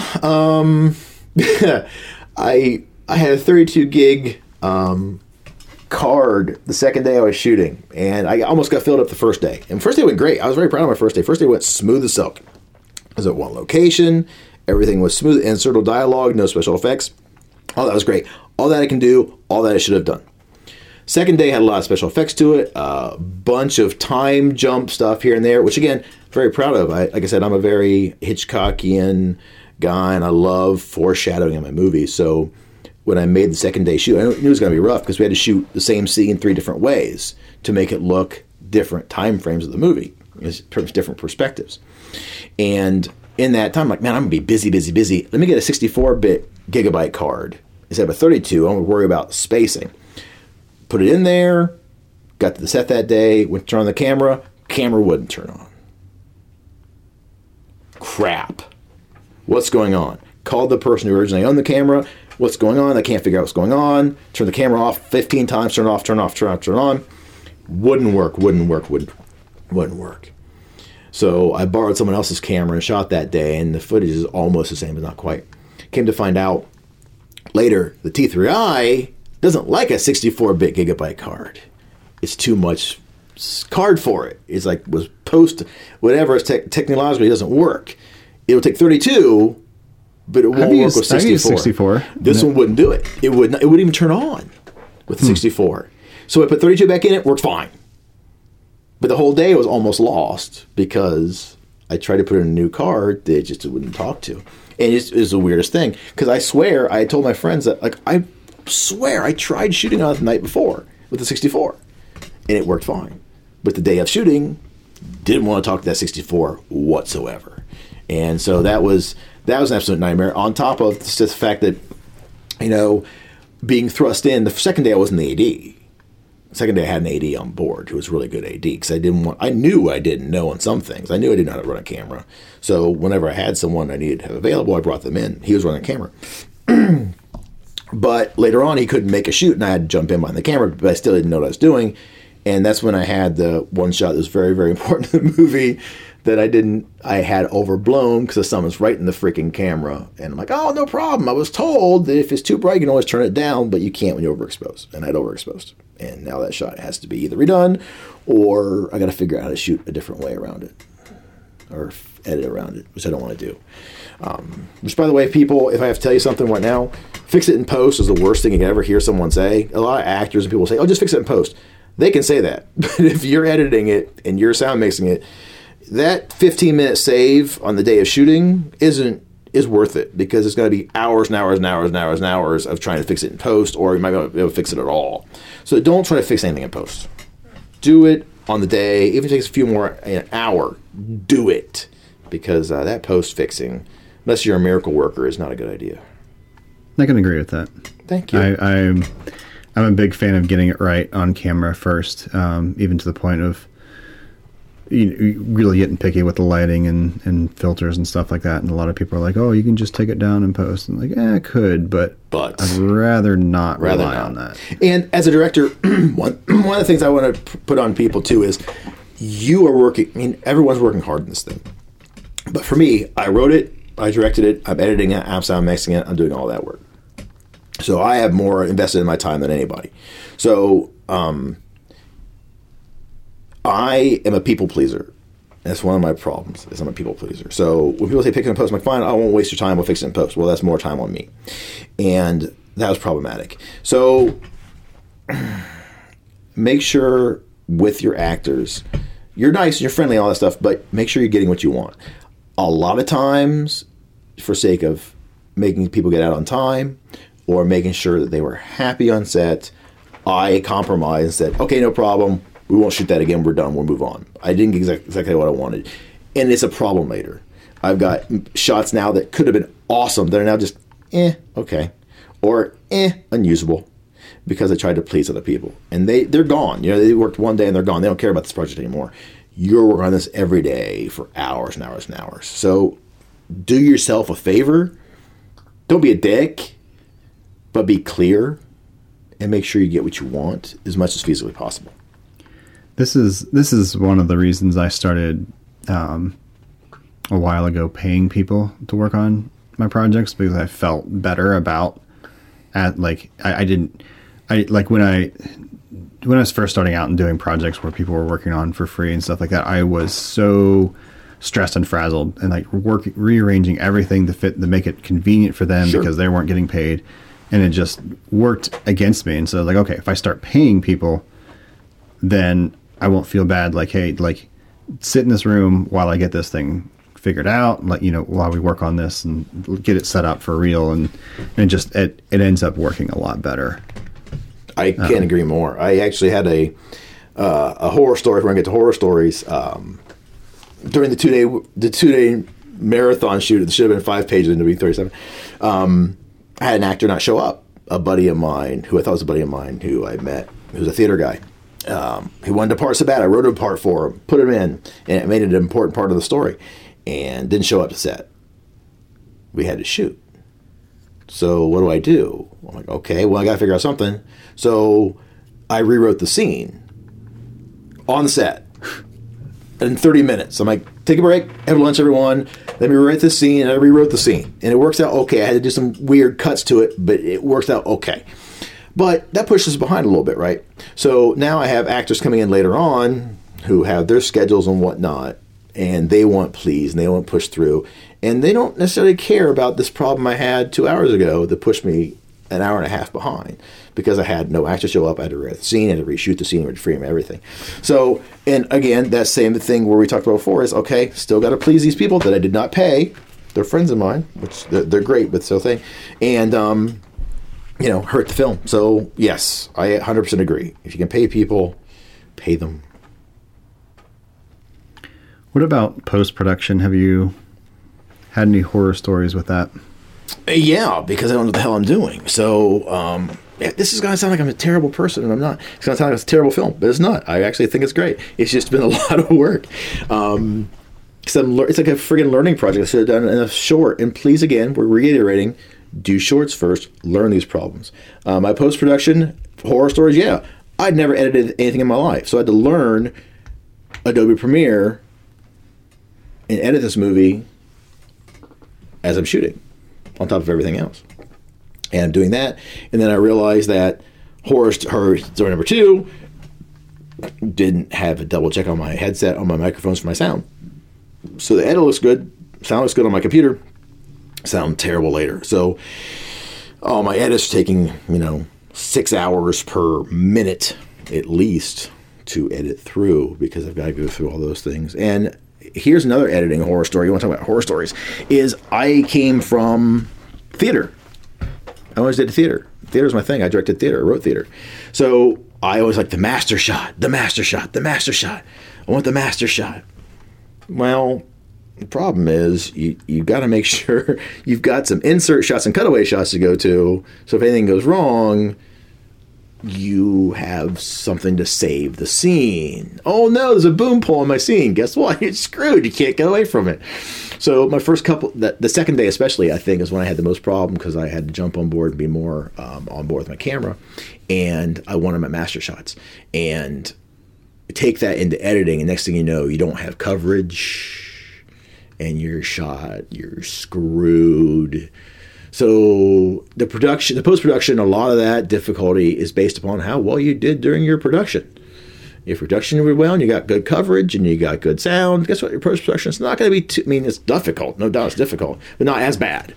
Actually, this goes into pre-production. Did you have a shot list? Yes, absolutely. I'm very diligent when I do. As much as I am stupid and foolhardy, I like being... It sounds silly, but I like being prepared at the same time.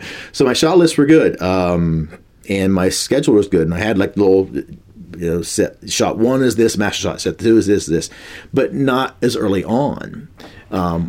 After halfway through, I got better at that. But mainly because the early part of my set, I was relying on some people who were there, who ended up not being there as much later on, but. Luckily, I had done a lot of ideas as far as what I wanted to see, but I didn't put in the thought of cutaways. Again, this is all from a theater background. You don't have cutaways at the theater. It's like a master shot. This is your canvas. But two things with that. You're thinking more like when cinema first was invented. Yes, before they learned how to edit. So I learned pretty quickly that master shots are fucking boring on screen, just looking at this fucking master shot forever. And then it's like, I have no cutaways. I don't have any coverage. And they were trying to tell me this, and I did not know this. And moreover, I had an actor on set who I love, a guy named Jeff Berkman in Dayton. Anyone can give him any work and shoot him out. He's amazing. But he's not great on memorizing his lines. So I gave him these huge monologues, which I love to do, and he couldn't get through them all the time. Not to his fault, because they're huge. But he'd get through most of it and then break. And I'm like, okay, start over. And we start the whole thing over again. Start over. We did that for like 3 hours. And my AD was pissed. And my actor was a friend of mine, so not pissed, but annoyed and tired. And then now I can go, she just fucking cut away the reaction shot and come back. Did not know this stuff. I honestly did not know this stuff. And that's on me, right? It's completely on me because I just didn't understand the nuances of filmmaking. And the fact that I've made this movie and it's amazing is a fucking miracle because it shouldn't have been. Because I've made so many damn mistakes. And it should have been great. It should have been a 10. It's going to end up being a 7. I'm not going to lie to anybody. It's going to be good, but it's going to be a 7. Not going to be a 10. That's on me. If I'd have been a great director, it'd be great. But I did not make my mistakes early. I did not make myself. I didn't make mistakes in pre-production. Didn't make myself in production. Didn't make myself in post-production. I had not cut my teeth. I'm cutting my teeth on that huge project, which was a huge mistake. But I learned a lot from it, and I'm getting a great movie out of it. But it could have been amazing. How long have you spent on this? Well, I started writing it in 2015. So I wrote 2015. We had our first table read in 2016, which was great. Probably my favorite moment of the whole friggin' production was the cast read, because I'm a writer. That's right, I do. I write. And they loved what I wrote, and I was so proud of that. And then we go into production January 2016, and we did one weekend a month until December. So we did 12 shoot days. And then I've done some, with the epilogue, I've done a couple shoots here and there since then, and a couple little pickups here and there. Because I knew it was going to be a long production shoot, because I couldn't do like a full weekend. Because I knew, as a new director, I couldn't do 2 full days, because I had to take time to understand what I had done, look at it, see what mistakes I had made, and fix that the next time and make it better and better. But I knew I was going to have to learn as I go. So I didn't want to do a whole weekend and be shit. So I spread it over. And I talked to my actors, like, look, do you have this time? Can we do this? Is this something you're interested in? I wanted to be sure I was honest with everybody. Look, it's going to be a long process. Are you into it? And they were, but all of us were the same boat, you know. Yes, I'll do it, but life happens, right? Over the course of a year, life happens. People get pregnant. People get moved. People get new jobs. Their schedule changes. People get tattoos. It causes continuity errors. So all of it. Yeah, when I very first started, my first short, I did a short first in 4th grade. Why? And then between 5th and 6th grade, between that summer, I decided to do my first feature. So I kind of learned some things on the short, applied it to the feature. Still made tons of mistakes on that, and one of them was actually I hit puberty during that summer. So like me at the beginning of the film, and you know, back then, like you have $0 to make your film. So like I'm kind of starring in my own feature, and me at the end of the film, which sometimes the stuff I shoot at the end is in the middle, like completely different. Like my voice changed. I was like 4 inches taller, completely different look. Sure. So yeah, I can. Even as adults, people change over the course of 12 months. Did you ever feel like giving up during this process? Yeah, and it was weird because I was so gung-ho on it, and I was so determined, right? Because I was like, I'm right. Yeah, no, I don't know what I'm doing. But you know what, though? It was kind of one of those things I always wanted to make a movie. It didn't really matter. It mattered, but it didn't. I wanted to make this movie. I wanted to get my people in it before they moved away. I wanted to get these locations before they went away. I wanted to tell something new and exciting and different. It's like, fuck it, we're just going to do it. I was so gung-ho, I didn't even look at the problems I was having. I'm like, screw it, go on. And then finally, it just hit me one day where, for the 50th time, an actor couldn't make a set. And I just looked up, and I'm like, I have to either rewrite this scene or take it out, or edit around it. And I'm freaking exhausted. I was so tired. I'm like, man, one more freaking problem I cannot deal with. And at that moment, it just hit me the first time. It just flittered by my mind. Is this worth it? Is this worth it? What are you doing? But I tell you what, I am a bitter person. And not the only thing, because the people who love you will support you no matter what. You say, this problem came up. I get it. We couldn't finish it because of this. But I don't look at things that way. I look at the people who say you can't do it, and I'm not ever going to let them be right. I don't care. I'm fucking doing it. That's what got me through. It wasn't the people who supported me. is the people who are against me and said, you'll never be able to finish the movie. Fuck you, I'm finishing it. It's not going to be a 10, like a 1 and 2. It's dangerous, though. It's going to be what it's going to be. And I'm happy with what it is. I'm not happy with how much struggle I had to go through. I'm doing all my cutting my teeth at one time. Is it dangerous? Sure. Sure it is. But my inspiration is that never going to be stopped just because people say you can't do it. I'm going to prove you wrong. I'm going to do it. So that's where I'm at now. Is I got a lot of people now excited to see it because we're going to sit here and bash on how the process went. That's not bashing the movie. There's amazing shit in it. I'm so proud of it. I got great people in it. There's great effects in it. It's a great story. The fact that it's getting on the screen at all is a miracle because of all the issues I made, problems behind the scenes. Mm-hmm. That's going to show up on the screen only in that certain scenes aren't going to look as good as it could have been. A little bit out of focus here. The color's not great here. But I just went to Nightmare Film Festival and some movies got put on as best feature for Ohio. I saw 1,000 problems with them. 1,000 problems with them. No one cares. It's a great story, whatnot. So I have hope, like, look, man, is it a perfect movie? No. Is it good? Is the story great? Yes. Is the acting good? Yes. Are the effects good? Yes. Am I proud of it? Hell yes. Am I proud of how I've grown? Yes. Would I have started a different way and done it differently? Fuck yes. Because it would have been a lot easier. Would you do it again? My wife asked me the same question. I keep saying I'm going to do it again. I actually had a guy who came on set, and I've had a lot of people, even though all these horror stories, come on my set and say, set's running great. Looks good. For a first-time director, you're doing wonderfully. And I actually had a guy come on my set and say, I've seen pro sets not run this well. And that made me feel really great. And because I know they're being honest. They're not bullshitting me. They're people that they're not vested in it. They're being honest. And I've gotten along. I've gotten better. And I got one of my guys at the last set offered to produce a movie for me. Said, I'll pay for it. What do you want to do? And that was a great compliment. And I don't know. The reason I did this movie is it was very personal. It was very personal. I had locations that people wanted to use and things I wanted to use, and that was very important to me. And that everyone bashes what I'm doing. I did it for a reason. I'm very sentimental. I want these people in this movie. I want to do this.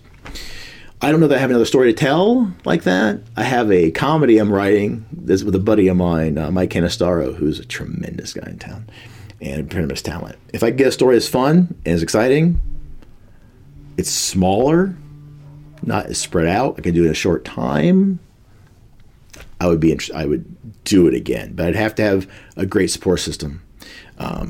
I think it's what I've seen of other people who have great movies and great people. It's not just one person. It's a group, at least 2 or 3 or 4 that share a vision and will support each other. And that's what I would definitely need to make sure that I had another, if I was going to do another one, make sure I had a great partner or two that really involved in making it. Mm-hmm. Just doing yourself is exhausting. It is. I did one feature. That's it. I have not done one since. And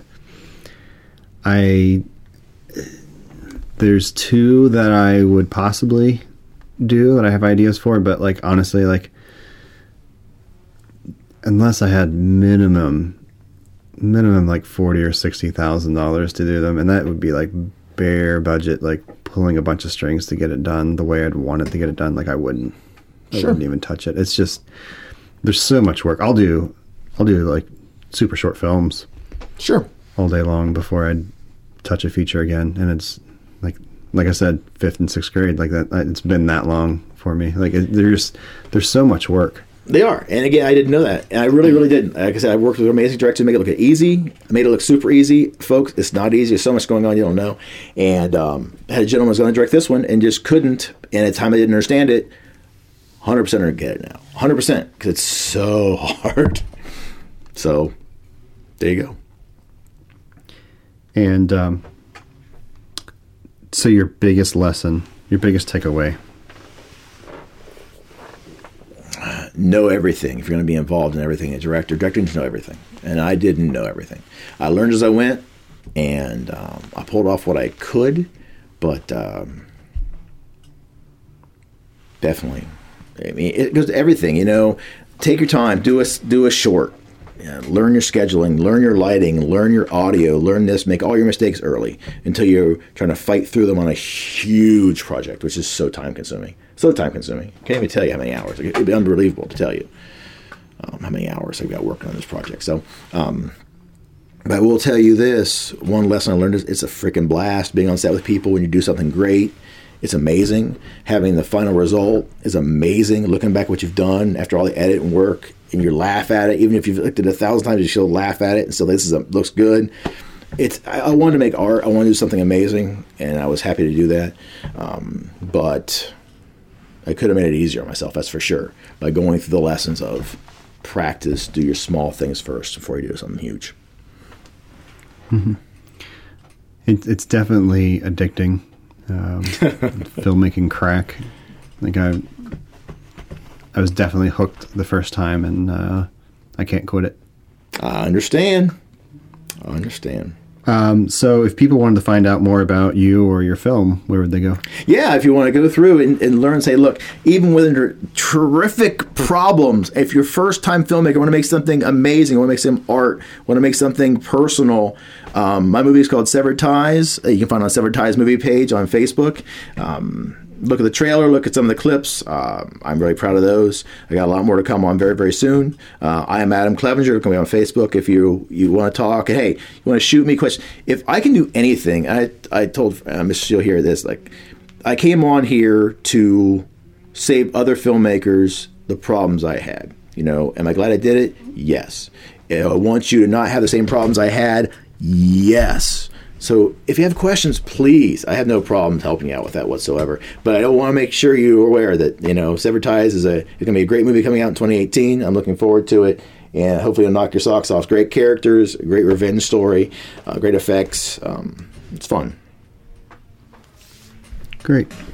And I know we talked a little bit before we recorded how some people said not to do a feature first, and you ignore them anyway. And we're hoping that will at least get you to think twice. I would 100% say before trying to tackle a feature. 100% say do a short first. I didn't have a short story to tell, so we'll jump in with a feature. And hey, more power to you. But I was just, if you can at all, put it off a couple. I couldn't put mine off because I was losing the locations, losing some actors, so I couldn't put mine off. So I had reasons for what I did. But I would have been well served, and you will too, by taking some time and learning about everything before you jump in. Cool. And I'm glad you've learned a lot along the way, and that you're happy with how it's going to turn out despite setbacks. I've aged tremendously. My hairline is gone, but the movie will be there forever. So nice having you on. Thanks for having me. Till next time. Cheers. Cheers.